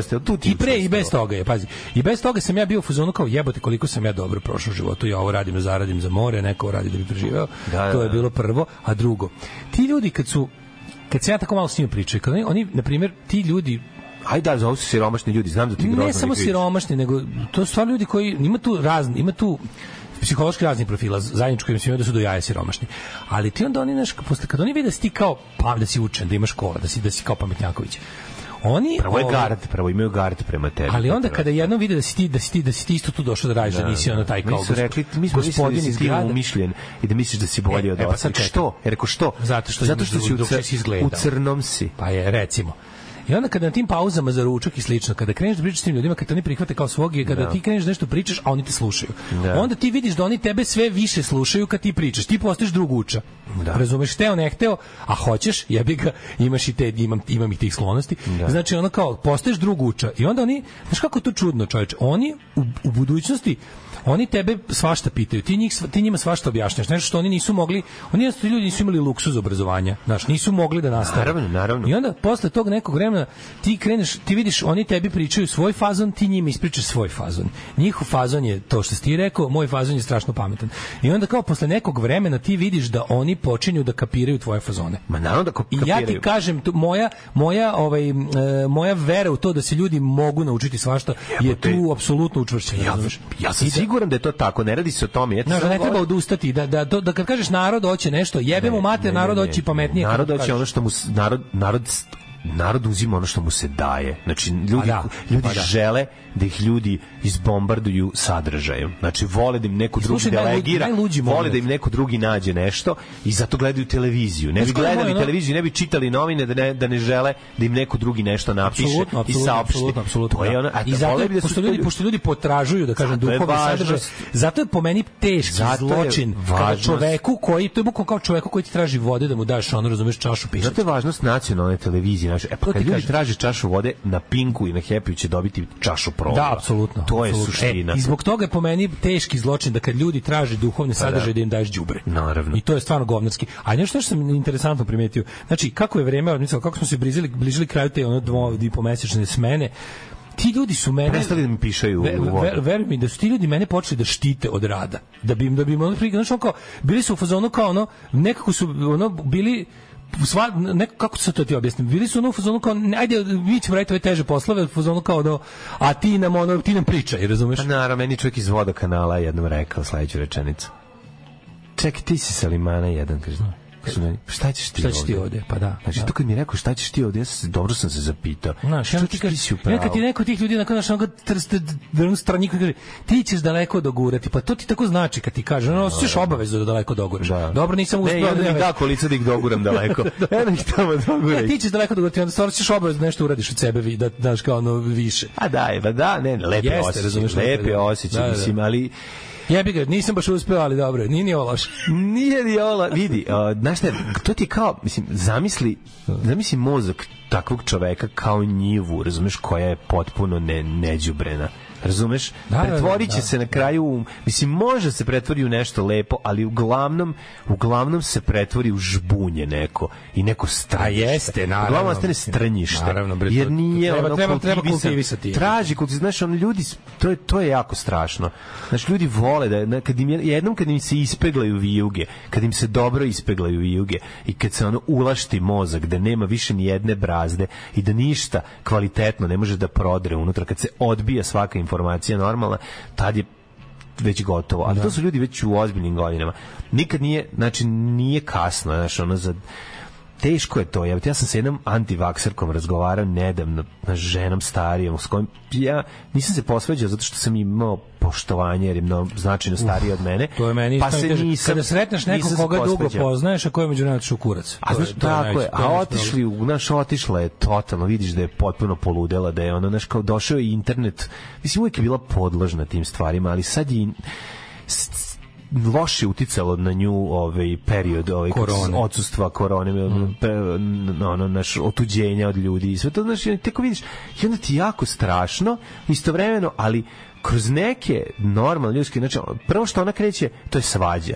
Njene prvo, šta ti isti ovo, ti misliš ovo, a ti onda na kraju nekoliko prvi kad spustiš loptu, njoj to prvo nije jasno. Što se sad ne svađamo mi? Sad nam je posao se svađamo. Ti pokušaš lepo objasniti da se nećemo svađati, da niti je trenutak, niti je ovo sad moment da je treba svađamo. Nije ni bitno, nismo se videli, ako hoćeš da pričamo, ako ne. Jako je važno da imamo nekog ko će na odgovornom mestu sedeti i birati program za takve ljude koji dobijaju i te informacije sa strane i paziti šta će im sipati. Pita, zašto govoriš da Srbija je zločinačka država? Srbija je zločinačka država apsolutno po svemu. Znači država Srbija je u svakom smislu da je mogla da počini zločin počinila. Počinila ga je ka napolju, počinila je konkretan oružani nasilnički zločin prema svim svojim susedima, napala ih je, pokušala da im uzme zemlju, nije uspela, ubila je strašno mnogo ljudi, to je jedno. Drugo, država Srbija je zločin u sopstvenom stanovništvu. Ako ih ne mori i ne ubija nakaradnim politikama koje vodi prema ovim, da kažem, socijalnim politikama, sistematski ta zemlja već preko 30 godina radi na tome da je stanovništvo bude glupo. Znači oni to rade, znači troši se novac, trud i vreme da stanovništvo ove zemlje bude glupo, da ništa ne zna. I to je zločin, to je pravi procijati zločin. Srbija jeste zločinačka država. I boli me dupe, možda bude moja i mogu budem rođen u njoj koliko hoću, to je zločinačka država, protiv takve države vredi potrošiti život, boriti se protiv nje. Apsolutno. Jer ono kao, postoji nada da će, nema veze. Možda mi nije bitno, nekom, znaš, pod firmom da je po svaku cenu nešto bude Srbija, čine se strašna zla. Nek se ne zove Srbija, a nek bude dobro.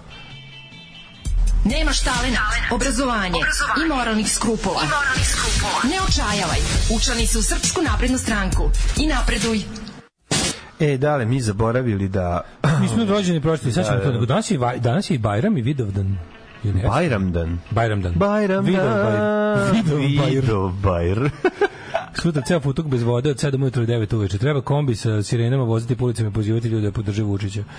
Mogu i samo po flyeru svako sanduče, stavite Brnabića i glasite za Čaleta. Uz ulaz u zgrade zgazite flyer na podu. To vam je poslao Beba Popović flyerom. Glasite za mog muža i sliku Mile Marković, Beba revolucionar. Suha usta iz nove pazvuh glasača za 2000 dinara.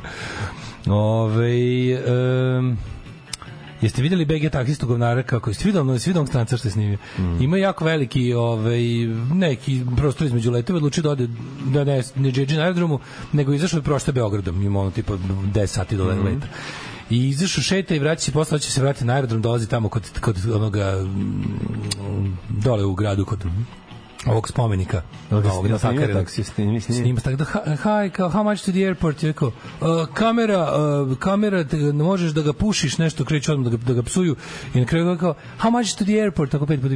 Ajde, skloni tu kameru, pičkite, ajde, na kraju ga izgura. Ajde, kao marša da došli kao mene zajebavaš, kao, i izgura ga, bukvalno ga uzmu ga onako za rukav i gureo ga od sebe dalje, onako, produži dalje. Što ne može da ga opljačka. Znaš kako snima, razumiješ, pa da. Ali on kao, znaš, kao, here are some friendly cab drivers, njih trojica, onako, znaš, tri, beogradska ubice silovatelja s robije, taksiste, oni odvratni likovi, najgori.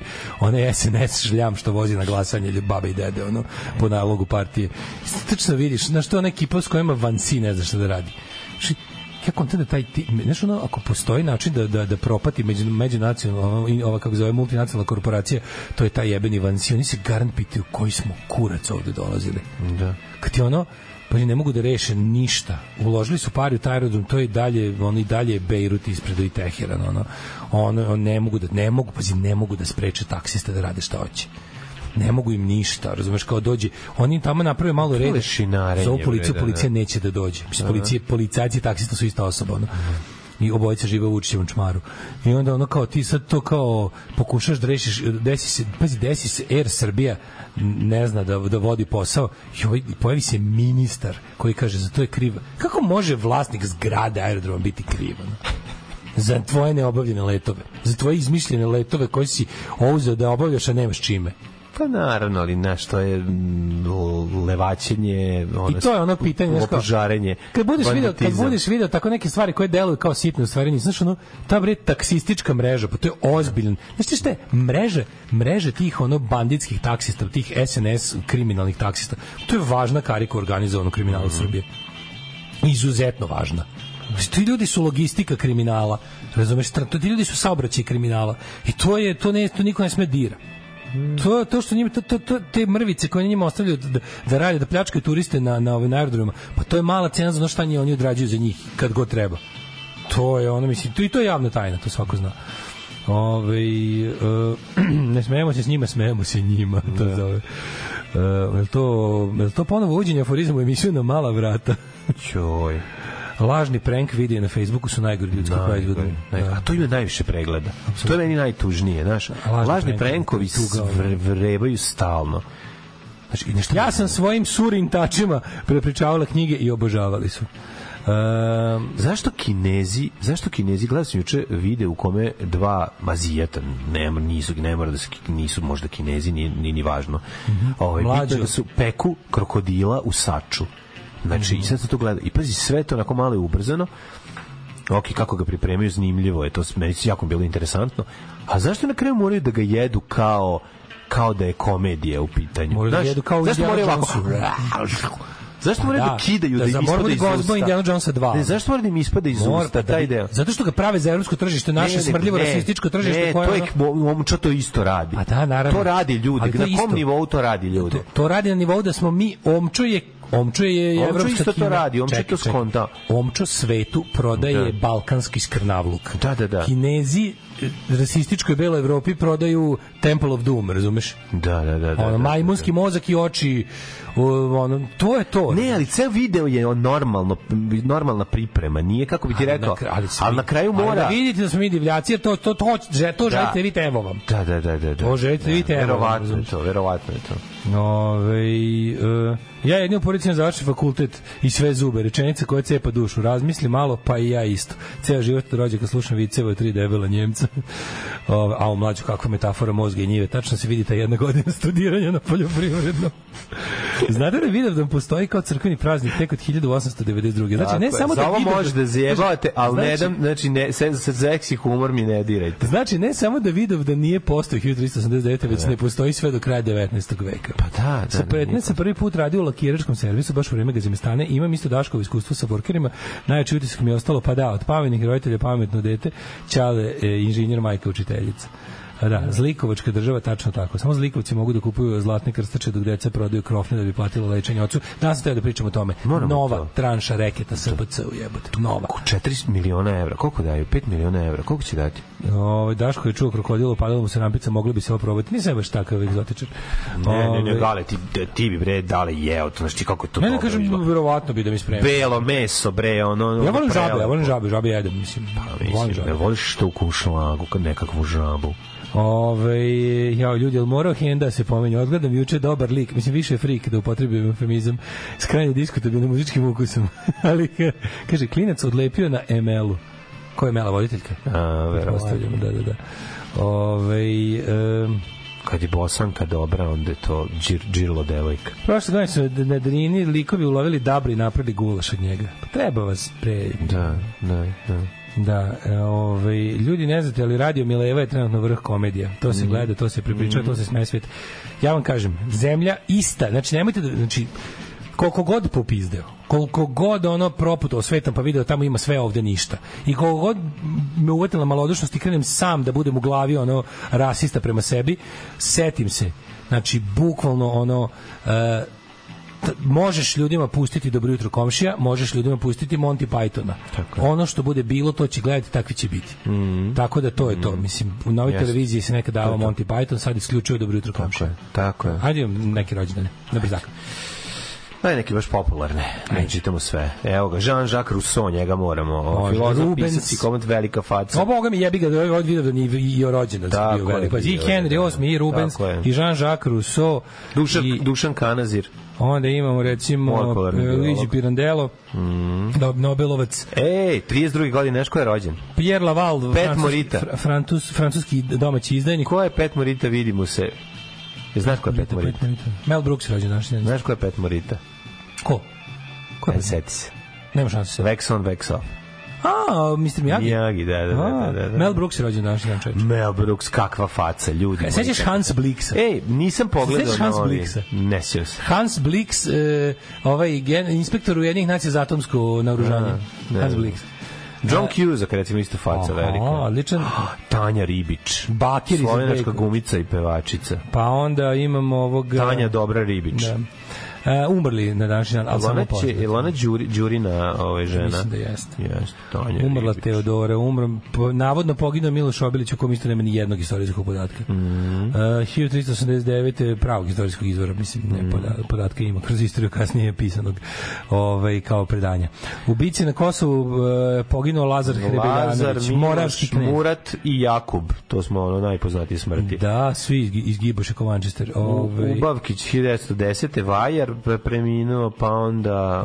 Franz Ferdinand ubijen. Rod Serling je... Njegova... Znaš kada je Rod Serling? Da, kako je iz Zona sumraka. Narator i on je zapravo kreator. Onda Otto Hahn, fizičar, Rod Serling, Mihael Talj. To je kao zli predrag Eidus Ćelavi. Jack Lemmon 2001. Da, to je juče bilo isto. Billy Drago, američki glumac, Billy Drago, 2009. Bilo drago mu kad nas je video. Bilo drago. Damned, predivna pesma. Would you be so hot? Jako dobra stvar.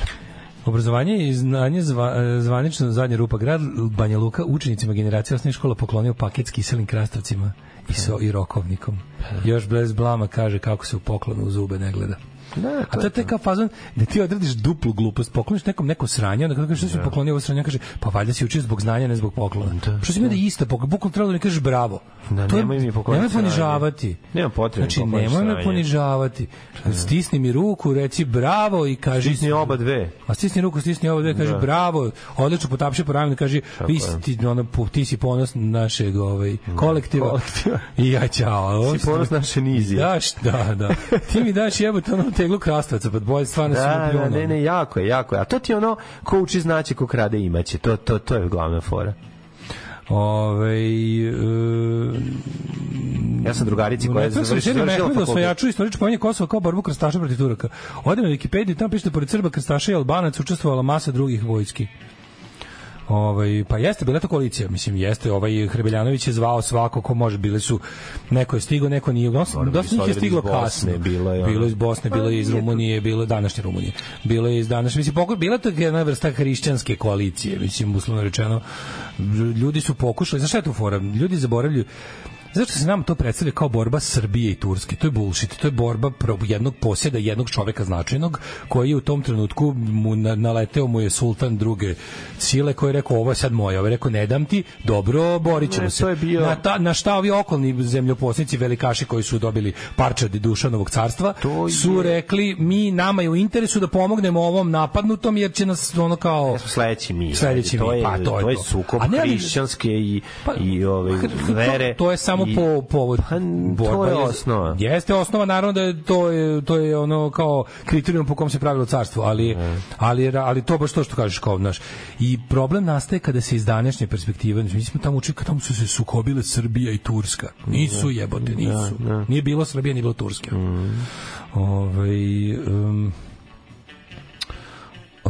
Par puta si rekao bravo, pa se setite pitam, znate zašto su se podžapali bravo i zajedno u Novom Sadu poslednji protest? Sada tek juče čuo da jesu, tako da nemam pojma ništa o tome. Da je bila neka čak i tuča između bravo i zajedno na protestu, da se pokoškali nešto. Nisam ispratio. Verovatno i bolje bi sam iznervirao. I Turci vole da pumpaju i broj hrišćana i broj naroda koji učestvuju u bici da bi pojačali svoju pobedu. Kako ne? Apsolutno moguće. S jedne i s druge strane pumping. Pumping the prime. Mladene, vreme,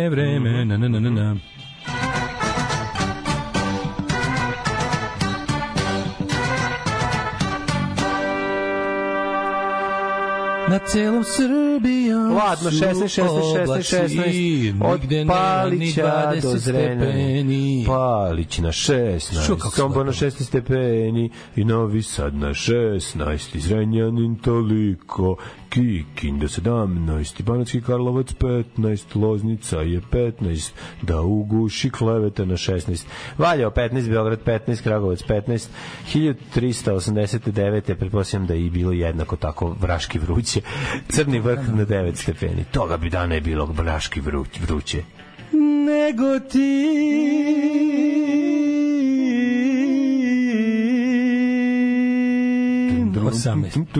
Zlatibor 10, Sjenica 12, Požega 14, Kraljevo 16, Kopaonik 10, Kuršumlija 18, Kruševac 17, Ćuprija 16, Niš 18, Leskovac 19, Zaječar 19 stepeni, Dimitrovgrad 16, Vranje 20. Reci nam, Mlađo, kakvo nas vreme čeka sad. U budućnosti dolaze bolja vremena za Srbiju. Sad sam se setio knjige proročice Kleopatre. Moram završim isto. Knjiga proročice Kleopatre iz 90. godine, kako će izgledati Jugoslavija. Da, izgledati. Znači, kakva stativa za stativom. Sve je pogodila. Znači, sve, Jugoslavija raste, tako ću ja sad da pogodim ovaj. Što sad ovog trenutka radi Kleopatra? Baš me zanima. Nemam pojma. Ako pametno spava je. Kleopatra sad verovatno leži na jednoj velikoj količini zlatnog novca, a da leži na maloj količini kreveta u zatvoru. Trenutno je, sutra će biti već 26 stepeni, pa onda u subotu možda padne neka kišica. Pička ti materija za negativsko zavijenje. Dobre, kosovskim tonom prognoza na današnji dan, tačno ako vas čuje Beogradski sindikat, biće kolab. Biće olađivanje malo, ali sutra i prekosutra sunce. Jer želim da moje dece i ja rastemo u jednoj zdravoj sredini i iz tog razloga je Srbija najbolje podzemlje za podizanje dece. Alarm sa Mlađom i Daškom. 9 je časova. Radio Daško i Mlađa. Prvi program. Čovječe, znaš ti šta je kurkućica? Kurkućica? Da. Kurkuma u kući? Ne, to su biće koje žive u baštama u Velikoj Senci. U Velikoj Senti? Da, plaši. U Velikoj Senci bašta žive ta bića. Ima još neke nazive, evo posla mi je... Kako što radi Kleopatra sada? Leži i češe jaja. Šta drugo, da. Kleopatku, češe Kleopatku, da. Znaš šta su džipatuli? Isto šta su i kurkućice. Kakav vlaškost, čovječ.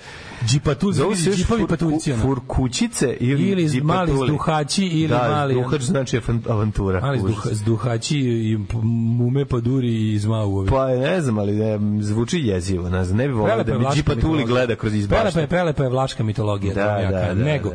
Bolje da mi dođe kurkućice nego da mi dođe džipatuli. Imamo i danas... Džipatuli me i pokrade i uplaši. Da. Imamo za dan... Kurkućica me samo plaši. Imamo danas poslednji set karata za exit za vas. Znači, po nekako drugih danas je sreda. 3 puta ćemo vam podeliti po komplet karta.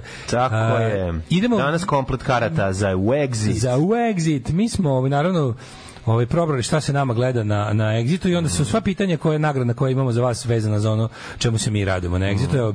Bili su razni pankovi i njegovi derivati i podvrste, a danas idemo na surovu repčinu. Sad su derivati nafte. Wu-Tang Clan. Najveće zvezde ovogodišnjeg Exita svakako Wu-Tang Clan, bend koji onako dosta i retko nastupa i treba stvarno da onako prilično cool. Da. Što je Exit festival uspeo da ih nabavi za ovu godinu. Bukvalno sinonim za savremeni hip hop. Oni su izmislili bukvalno taj neki, da kažem, East Coast hardcore hip hop koji je, mislim, jedan, možda čak i najveći hip-hop kolektiv na svetu. Da. Uz, recimo, Public Enemy i Niggas With Attitude. Ja mislim su oni kao band, kao kolektiv najveći, najviše prodali ploča, najveći utice imali. Mislim, i svi članovi pojedinačno tog benda su veliki. I Redman, i RZA, GZA, MZA, Ghostface Killah, i ostala ekipa. Znači, svi oni su imali i jako dobre solo karijere, a kad se zajedno skupe, onda nastaje ludnica, brate. Sad ima jedno interesantno pitanje za vas, fanovi će ovo znati. Oni su objavili, ja mislim, 7 ili 8 albuma. Sad njihov 7. album, Once Upon a Time in Shaolin, je posebno interesantan jer je jedinstven u istoriji muzike. A poslije ćete vidjeti zašto nagradno pitanje je vezano za ovaj album. Pazite ovako, pitanje glasi, a uz tačan odgovor treba da nam pošaljete svoje ime i prezime i e-mail adresu. Koliko ljudi je kupilo i posjeduje i čulo je album Once Upon a Time in Shaolin na svetu? Alarm. Da vidim koliko zbrz. Svakog radnog jutra od 7 do 10. Alarm. Crunch, odlični. Jeste. Crunch, sjajni. Punk super grupa. Da, sastavljeno nekoliko ima tu i Koknija. Koji nam dolaze na Exit. To je svi fanovi Koknija, da ih vidite posle, ovo im je poslednja turneja. Kažite mi, koliko je prodato ploča? Da, interesantno, vi znao je dosta vas. Pošto je teško bilo pitanje, osetno manje, kako se zove, tačnih odgovora nego prethodnih dana. Neka malo zajebanije. Više ste znali nego Wu-Tang Clan. Uglavnom, priča o albumu Once Upon a Time in Shaolin je genijalna, jer je album je snimljen, uložen u njega puno para, na njemu gostuju razni poznati muzičari, produkcija je bila skupa, snimanje u Americi, produciranje u Marakešu, u Moroku, i onda je odštampana je samo jedna fizička kopija tog albuma, koja je potom zapečaćena u drvenu kutiju, koja je stavljena u kutiju od platine sa ornamentikom, prelapa i pohranjena je u neku riznicu tamo negde u Maroku, u Marakešu, i stavljena na aukciju, koji je kupio samo naravno jedan čovjek. Taj jedan čovjek je bio onaj govnar Martin Škrela, koga se sećaš, onaj Martin Škreli, onaj đubretar što je izjavio da je legitimno kapitalistički zarađivati na bolesti drugih ljudi, što je bio jedan vlasnik od kompanije koja je proizvodila neki od lekova za HIV, koji je uskraćivao ljudima to jer je tražio ne znam koje pare. Kasnije taj lik osuđen ne zbog toga, nego zbog drugih finansijskih malverzacija, osuđen na nekoliko godina zatvora i sva imovina mu je bila zaplenjena, tako da se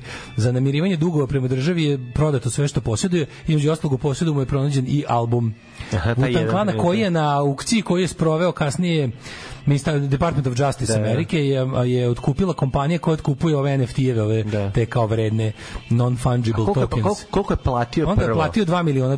A koliko ga je zaradio? A prodati kasnije za, ja mislim, 4. Tako da je trenutno u posjedu te kompanije koja, a po ugovoru kada ga kupiš, ti nemaš pravo da ga umnožavaš i nemaš pravo da ga stavljaš za streaming i download i ostalo, razumeš? Tako da taj album je čula, mislim, ali ovi su našli neku foru. Zadnje što sam čuo negde u decembru 2022. da hoće da organizuju, kad bude bilo ne znam što, oni se inače bave kao otkupljivanje tih nekih umetničkih dela, jer hoće da kao daju nezavisnim umetnicima i ostale kao ljudima koji kao prave frku u sistemu, da im kao daju sredstva za rad, da nastave da prave te culture jamming projekte, i kao mi priča se da će organizovati kao veliki listening party, pošto kao ništa te ne sprečava da pustiš masovno ljudima taj album, ali ga još niko nije čuo osim ljudi koji su ga kupili. Sad da li će izvoditi stvari iz tog albuma? Jel da dobra priča, Pa malo me nervira. Jeste, vrednici su znali zanimljivo je. Originalno. Ne znam da li će izvoditi da li će izvoditi. Tako da je to najskuplji i najređi album zapravo ikada napravljen.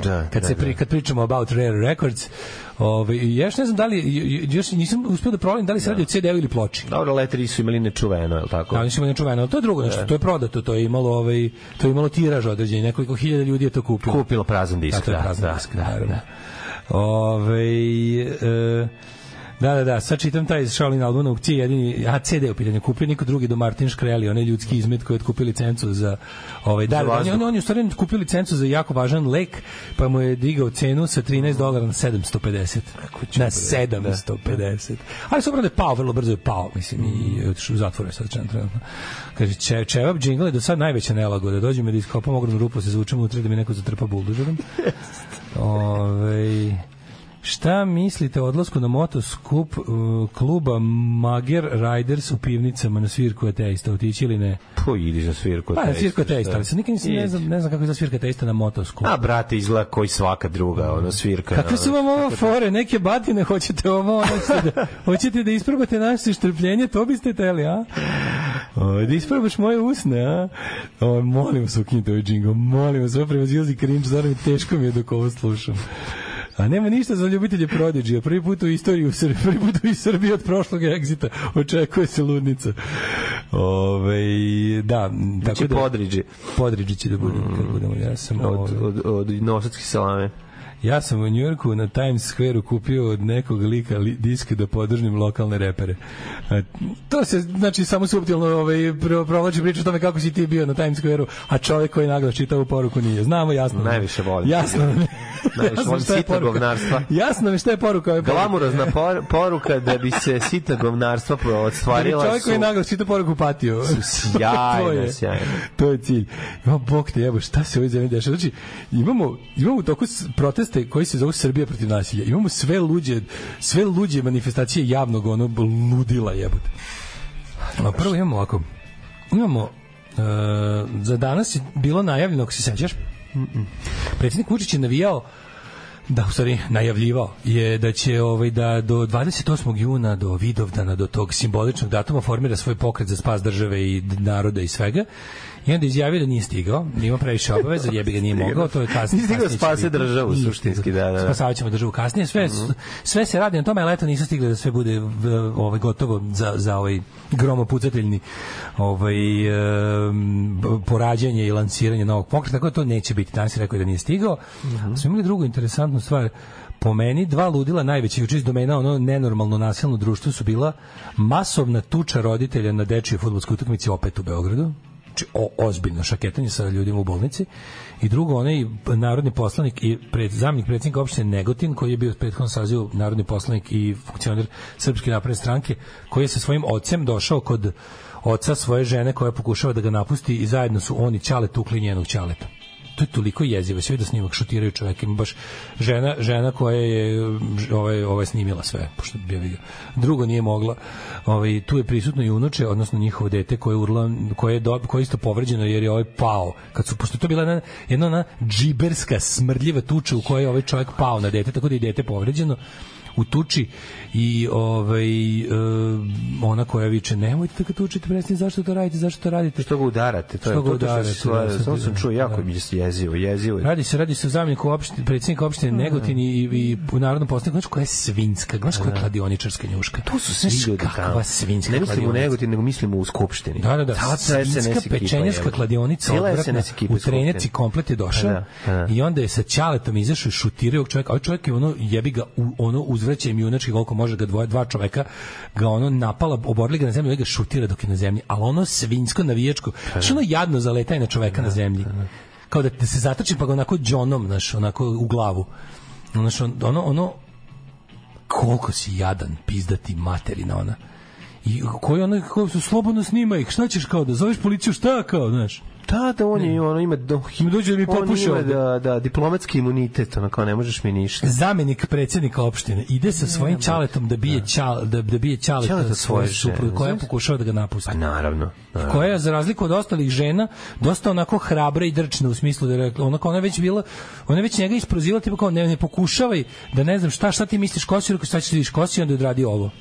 Pa da, ali, znaš šta, on će ne snositi posljedice, on mora da izgubi. Ovo je sigurno hoće, zašto je jako javno bilo, znači zajebo se baš jako, mislim, ovo će, prvo nije važan, precenio se govnar mali. Neće više moći priđe detetu, što je super. Apsolutno. Znači, ne treba da prilazi. Molim te, mama, ajmo u kući.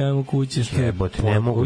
Gleda kako mu dede gaze, kako mu tata i drugi deda gaze dedu, ali krvnički, je čovjek krvav, pokušao da ustaje a ovaj govnar se vraća da ga šutne, kao Ćale smira, kao dosta je bilo. Šta kao dosta, znaš, ali ovaj ne odustaje i stalno se diže. Oni su se grlili i skakali na svadbi 5 godina pre toga, razumeš? Pa da. Znaš, i sad došli su sada šutiraju jedan drugom. Znači,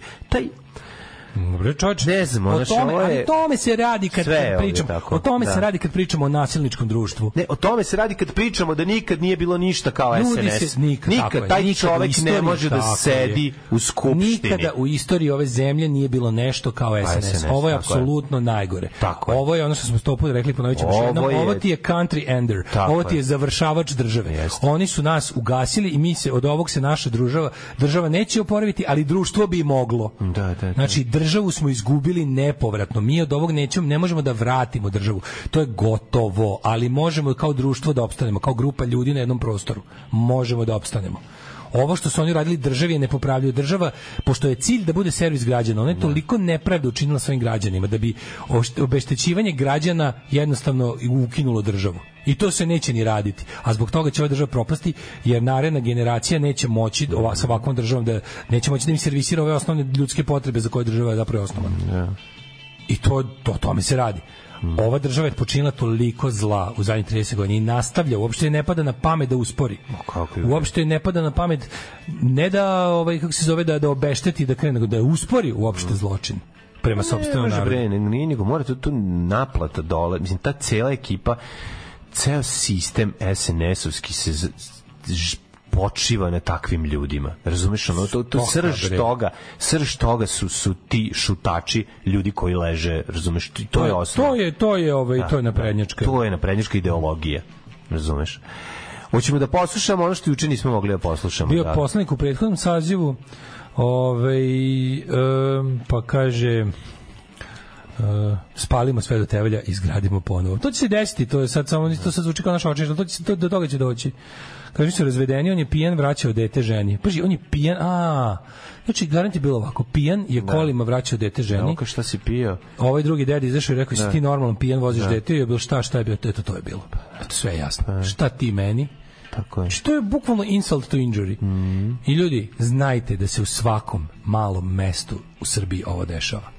Svugde. Srpska napredna stranka je u svako mesto postavila najgori ljudski otpad, da maltretira, da bukvalno vlada nad ljudima, da ih nadgleda, da ih uteruje u torove, da ih reketira, da ih muči. I mislim, ljudi nemaju hrabrosti da se suprotstave. Sve smo vam rekli osim toga kako da nađete hrabrost. To stvarno ne znamo i ne znam. Znamo samo da može da bude zarazna kad jednom krene, ali neko mora da krene. I dalje se nadamo da će neko, znaš, tužno je to što mi političke promene možemo da očekujemo samo od nekog dovoljno očajnog da se njima najebe kebe kako su zaslužili. Dragi prijatelji, ulazimo u sferu panka koji živi. Mladi punk se budi, dale, to što si ti mislio kao da nema panka u mlađim generacijama. Ja sam vidio na ulici prave punkere mali. Ne da ima malih punkera. U Dead Kennedys i Partizan Smajica. Nego, nove generacije panka stasavaju, ovo je trenutno kamenički punk, koji je Liman je zapravo izvezao panku u Kamenicu i Kamenica je rodila novu generaciju panka i to ozbiljnog. Nismo mogli koliko ima godina za krivci za ovo? Pa jedan ima 14, ja mislim. Koliko nije čovječ? Ovi najmlađi, ne znam, koliko Neca ima godina? Ja mislim da ima... Nema 12. Pa eto. Ajde, slušamo, da pustimo jedan pravi predsjeti klinački. Pravi klinački punk, razumijem, znači ovde je jedna jako zanimljiva ekipa i najstariji među njima i gitariste iz Bačke Palanke. Ne znam tačno koliko on ima, ali svi zajedno nemaju 25 godina. Svi zajedno nemaju 30 godina. Ajmo slušati malo panka. To je stvarčina, minuti 30, znači nema razgovora, nema puno filozofije. Znači ima i kraj solo, odlično. Evo, gitar policija koja nas sluša trenutno. Ja mislim sve gitar policajci mrtvi leže. Da, Rade izvršio harakiri gitarom, Moma skače s pojačala na glavu. Znači ne znam šta mu se dešava. Ne mogu da verujem šta se dešava. Da. Ali mi podržavamo mlade talente, šta kad je ovako jedna eminentna radio emisija već u ovoj godini, u tim nežnim godinama pruži ovakvu medijsku pažnju. Ne samo to. Nebo je granica. To su Green Day budući. Budućnost. Niko od nas nije svirao ovako kad ima ovoliko godina. Apsolutno nije. Znači, ovo je odlično. Ovo je pravi punk kako treba zvuči. Ovo je taj rudimentarni punk, ali sve što... Ali smo mi ovako zvučili sa 20, jevi ga. Ovo je stvarno... Mi smo ovako zvučili sa 20, jevi ga. Kad ovako zvuči sa 12, 13, 14, 15... Tako da progresivne punk generacije jedu svoje dede. Mi to pospešujemo. Svaka im čast. Kaže, ona je prijavljivala... Vrišlos. Ona je prijavljivala izgledala lik godinama i ništa da smrdljivo zadeglo SNS govno i rođak mu je Selaković. Pa naravno. To mislim, možda, to je po 6 osnovno uvek povezano sa vrhom države. Uvek, znači. Šta možeš, ne možeš ništa, šta možeš, ne možeš ništa. To je. A dete sedi i gleda to. To je najtužnija stvar na svetu. Da. Šta smo imali još? Imali smo tuču, pobeglo mi link, jebate. Tuča podrške šetnji. Pobeglo mi je, gde je ovaj linak što sam ga imao? Bože mili, čekaj, zašto mi je nestao linak? Bio je, što me nervira, bukvalno mi se, nestao mi je tab. Pa to sam da vidimo i ovu tuču, petlići, znači to u beogradskom naselju Kneževac su se potukli, tamo je bila utakmica između dva petlićka, znači baš klinci.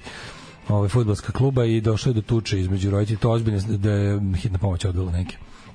Mislim, ja stvarno ne znam, Mlađo, ti sjećaš scene nasilja kad smo mi bili mali, znači kako je izgledalo nasilje, biloge naravno, kako je izgledalo nasilje u našem djetinjstvu, ja nikad nisam svedočio tom nekom rapidno generacijskom, znaš, kao ja nisam gledao kako nečiji ćale dobija batina. Vidi. Kapiraš, to nije normalno, ono. Gledao sam koškanje, gledao sam to da se dva od ćale, to se jako ali su oni dešavalo. čak i bili dovoljno pametni se ne pobiju pred decom. Da. Znači, dva najveće kretena u kvartu, koji su znani kreteni, su nekako se trudili da mi kao deca ne gledamo odraslo nasilje uživo. Da. Znaš, da ga lepo kao normalni ljudi gledamo na videu. Mislim, naravno.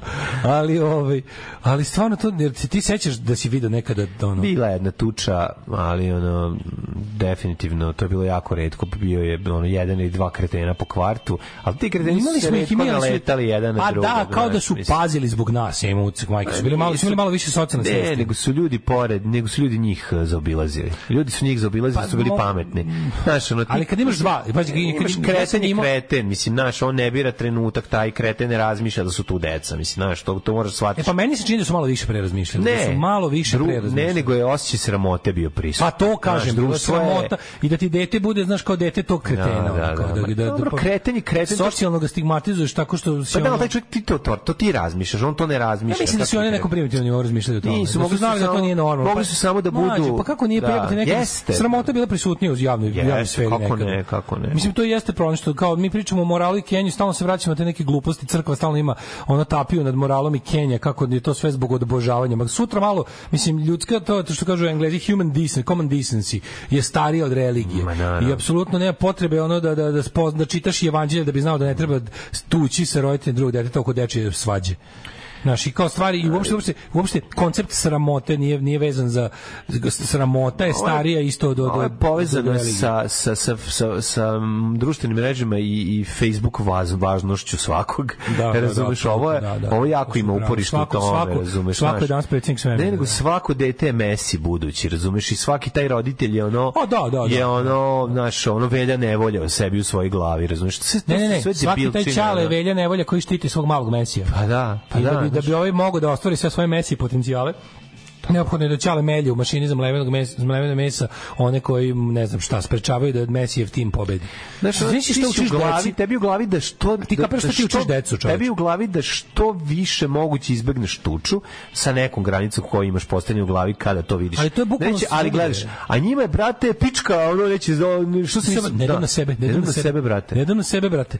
Nego radi se, kome majku? Radi se o tome da, bazi, te stvari kao što su sport, kad govorimo o vaspitanju dece, znači ti kroz vaspitanje dece ti imaš neku vrstu simulacije stvarnog života, kroz koje ćeš im objasniti šta je važno. Sad ti pazi, ti imaš situaciju koju deci treba objasniti da ne treba da trpe nepravdu, ili kao, ali kao treba da im objasniš kako to izgleda, koliko moraš da budeš, kako kažem, koliko pravičnosti ti je potrebno, koliko moraš da budeš sigurno to da si u pravu da bi krenuo u neku vrstu agresivnog rješavanja problema. To se ovdje preskočilo. Moraš da ga naučiš nekoliko stvari. Prva je osnovna stvar, ako dođe čovjek sa šrafcigerom i kesom lepka na teren, ti se skloniš sa svojom loptom i odeš kući.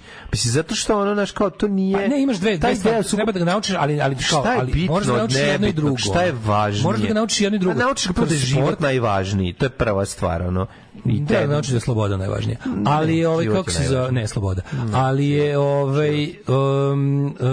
sloboda postoji u Švedskoj. fore je u tome da treba da kroz te stvari kao što su sport, treba sad da deluješ dvostruko i to je u stvari cela veština pedagogije i roditeljstva.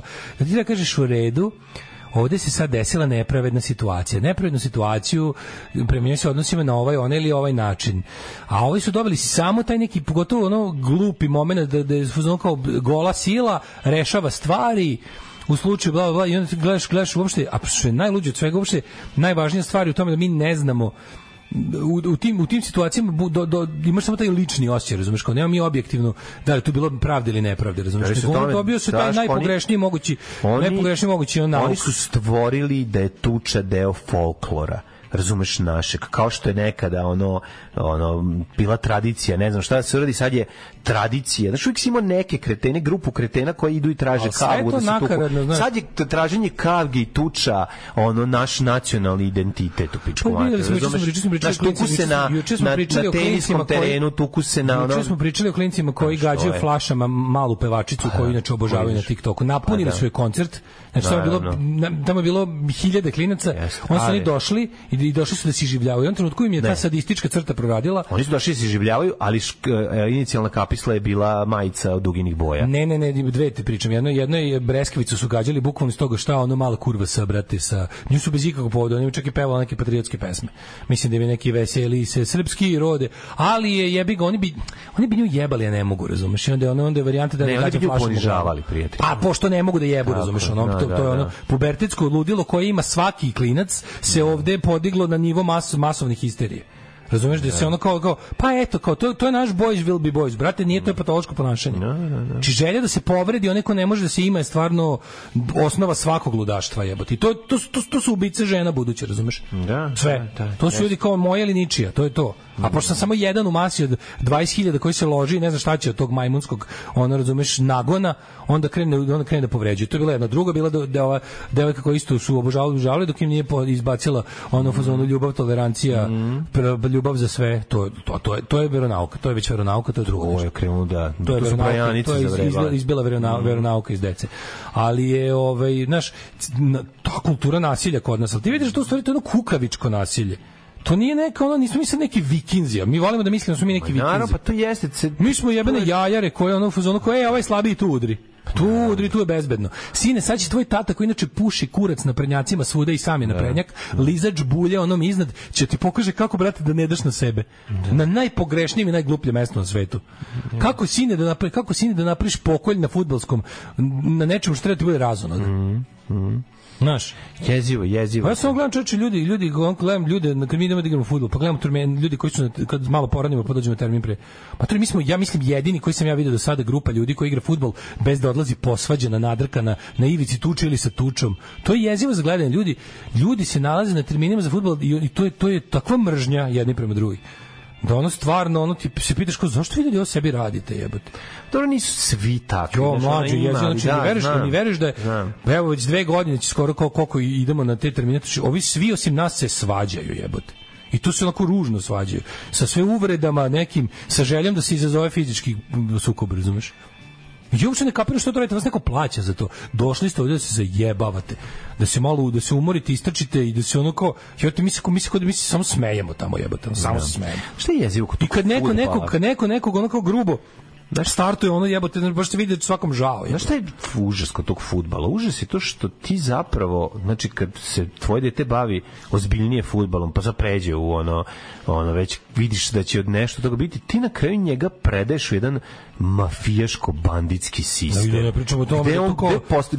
Normalan čovjek na kraju kaže, pa jebate, to ja sam njegov otac, to je trafficking, razumiješ? Hvala Bogu, predao si ga ljudskim krijumčarima, prodavcima ljudi si ga predao. Bukvalno, ono što je nekad bilo kao karakteristično za svetski modeling, razumeš, i gde su mlade menadžerski, znaš, to sada, ali to je prenešeno i na fudbal. U zemlji koja ništa, u zemlji trećeg sveta koja je de facto kolonija, šta drugo možeš nego prodeš ljude.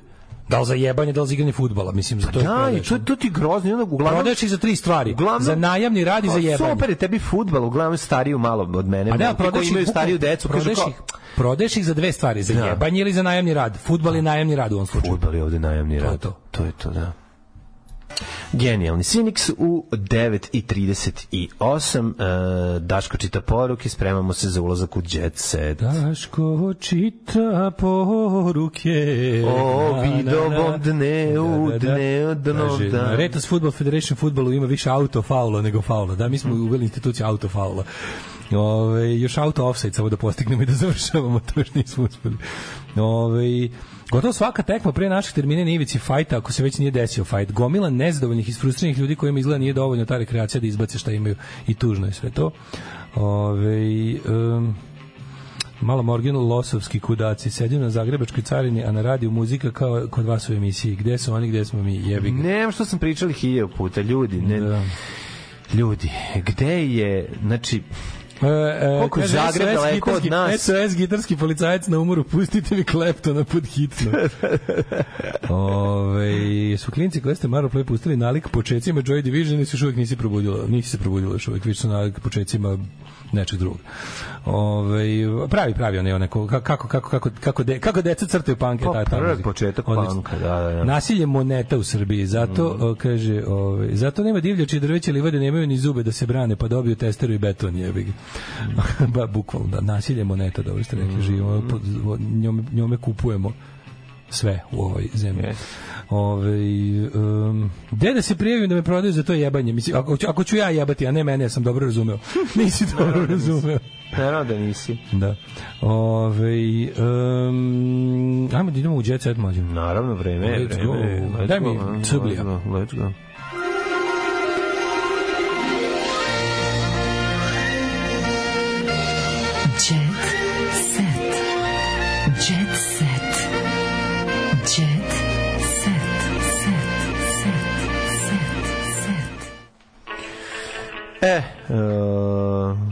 Liang Shi je najuporniji čovjek na svijetu, milioner, 27 puta polagao prijemni za fakultet. To je država u kojoj, kod nas bi milioner jednom polagao prijemni i to bi ujedno značilo i diploma za fakultet. Međutim, šta je ovo? Euribor, još 48 sati do presjeka stanja i novih viših rata. U Euribore piše caru, jebem li ti onu staru. Interesantan predlog Nemačke partije o širenju Unije. Srbija neformalni član Evropske unije 2030. Aj, stane, mislite više. Glupost. Sve smo dosta stigli da pogledamo. Ne, mi ćemo se ceo život biti specijalna olimpijada. Meni su prosto Željko Mitrović utro malo i Kurac i Vučiću, kojima je kao zamolio ga da ugasi zadrugu, a vjerojatno mu je posle rekao, nema ništa da im ispuniš, ništa, jebemo ih do kraja. Znači, pokazali su, znači, nemaju muda da nas napadnu. Kontent da Vučić razmišlja tako. Znači, masa na ulici nas nije nigde napala, šta više pokušao sam da ih naložim da napadnu, poslao sam im provokatora, sve živo. Ti ljudi se ne daju nikako, ne daju se fizičko nasilje, ko ih jebe, ne da nećemo da im ispunimo zahteve, nego idemo gore. Ne misli ono masi na ulici, oni misle samo o tome da li ga čeka svilen gajtan iz nekih delova sveta. Šta kaže Amerika? Ne voli on masu na ulici. Šta kaže? Ali pošto je definitivno ustanovio da od mase ne preti opasnost, da je masa previše fina, im je odradio varijantu kao, sad ćete da dobiti sve suprotno onog što ste tražili. Dobit ćete i još gore. Zato što mi se može, a možda i hoće da nas isprovocira. Ja kažem, kad neko toliko radi na tome da te isprovocira, i bude isprovociran. Amerika mu govori da je car svaki put, znači američki ambasador mu je rekao, šiša i ovce, radi šta god hoćeš, dok si nama dobar. Slušaj. Tako da to ono čega se on jedino plaši. Znaš ko je bio kod SGD? Ko? Snežana Dakić, jedna od najtužnijih pojava na medijskom u bednoj medijskoj kaljuzi Srbije. Biti nivo Snežane Dakić je stvarno treba postići. Jeste, ja ne znam šta je to njoj, šta ona je u zemlji slepih, slepo i na treće oko, to je neverovatno. 3 oka, sva 3 ne rade. Falilo mu je, kao Snežana Dakić u svom bivšem suprugu, falilo mu je pažnja pa je ljubav potražio kod druge. Se ti sećaš udate Snežane Dakić? To je bio pakao, to je bila najudatija žena na svijetu. Ljudi moji, koliko sam ja udata. Znači, vi koje se niste udala, ima i za vas nade, ali udajte se. Ja sam udata. Pogledajte, ja sam se udala. Jel svadba, udaja, brak, svadba, udaja. Ja sam jako udata, brak. I ovaj likvid, on sam odjednom ostavio i onda samo tišina, nije bila jedno 6 mjeseci i onda se vratila kao nova, jaka SNS žena. koja ide po jebenim njihovim mitinzima po drugim gradovima. Jebote. Ona njima i dalje kao taj neki ikona stila. Ne znam da si skonto. Shvatiš, ona je dalje, ona jeste ikona stila neka. Ona je ikona stila u, razumeš, u manastiru. SNS opštinsko u malo pa kažem Prigrevica. Pa sam se zaustavio. Dosta jadno, dobro, neko će mi izbosti tamo kad prođem. Opštinskom odboru nekom drugom nije Prigrevica. Isto ti rekao najveću glupost na svetu što u mojoj glavi Prigrevica negde kod Kruševca, ono kod Sombora. To je najveći idiotizam od svih mojih antiprigrevičkih ispada. Slušaj, avanture Đokovića u Portugalu. Jelena upala u blato, a Novak umro od smeha. O, jebem ti sunce, prank, lažni prank. Kaže, išli da šetaju po kiši i onda su se obukli. Kaže, mi smo u blatu, odan da smo došli, rekao je Novak dok je Jelena snimala. Upali u skupo blato. Evo, to je, znači, kada dame biraju aktivnost, a vitez putanju i onda se upali u blato. Samo što upali u blato do kolana, jeste zanimljivo da... Jeste zanimljivo da neko ima $1.000.000 upadne u blatu. Ne volim muziku, to radim zbog para. Princ od Vranje dao brutalno iskren odgovor Goci Tržan. Princ od Vranje? Ne znam šta je ono, ali nervira jako za me ali je, mislim, smešno što je rekao ne volim muziku, to radim zbog para. To su koji što su igrali fudbal, inače privatno bole ih dupe za fudbal, nego su zaradili pare od fudbala. A čekaj, skinula se Nikolina Kovač. Nemoguće ne voleti fudbala, dobro ga igrati. To stvarno niko nije toliki Superman, jebote. Bilo je, mislim. Stvarno, neko ne voli fudbal, ne da ne voli, nego zabole za fudbal, nije mu sad ono to najvažnija stvar, najsporednije. Mogu znači neko vole da ne ume, to mogu. Novi projekat Željka Mitrovića, Zadruga se od sada zove Zadruga Elita i nagradi fond 250.000 evra. Kakvo izmišljanje i laganje. Stavi $1.000.000. Šta je oko lažeš, nikom ništa ne daš, možeš staviš milijardu. Već u prvom satu od kada je Željko otkrio da sprema novi reality, počeli su mnogi bivši takmičari da se nude. Naravno, jebate. Prva nagrada će biti 100.000 evra, druga, treća, četvrta 50.000 evra, poručio Mitrović. Treća nagrada $1.000.000. Otvorio je casting za nove igrače. Kaća Živković priznaje da muzičkoj sceni nedostaje Milan Stanković. Milan nije dobro prošao jer je uvek govorio šta misli, a misli ono... A misli ono isto što je mislio je Toni V. Cetinski. Goca Tržan otkrila detalje iz svoje spavaće sobe.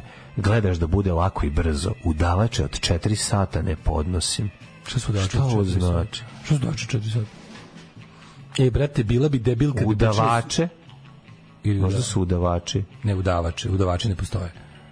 Možda vi što dave. Aj se moram pročitamo detalji njene spavaće sobe, nije da me zanima baš jako, ali više, evo. Možda udarači od 4 sata, ne mogu što mogu da jebu 4 sata. Udarači od 4 sata. Štemači? Majstori koji mogu 4 sata, možda to nije previše, pa kao udarači od 4 sata ne podnosimo. Čekaj da vidim samo, izvini.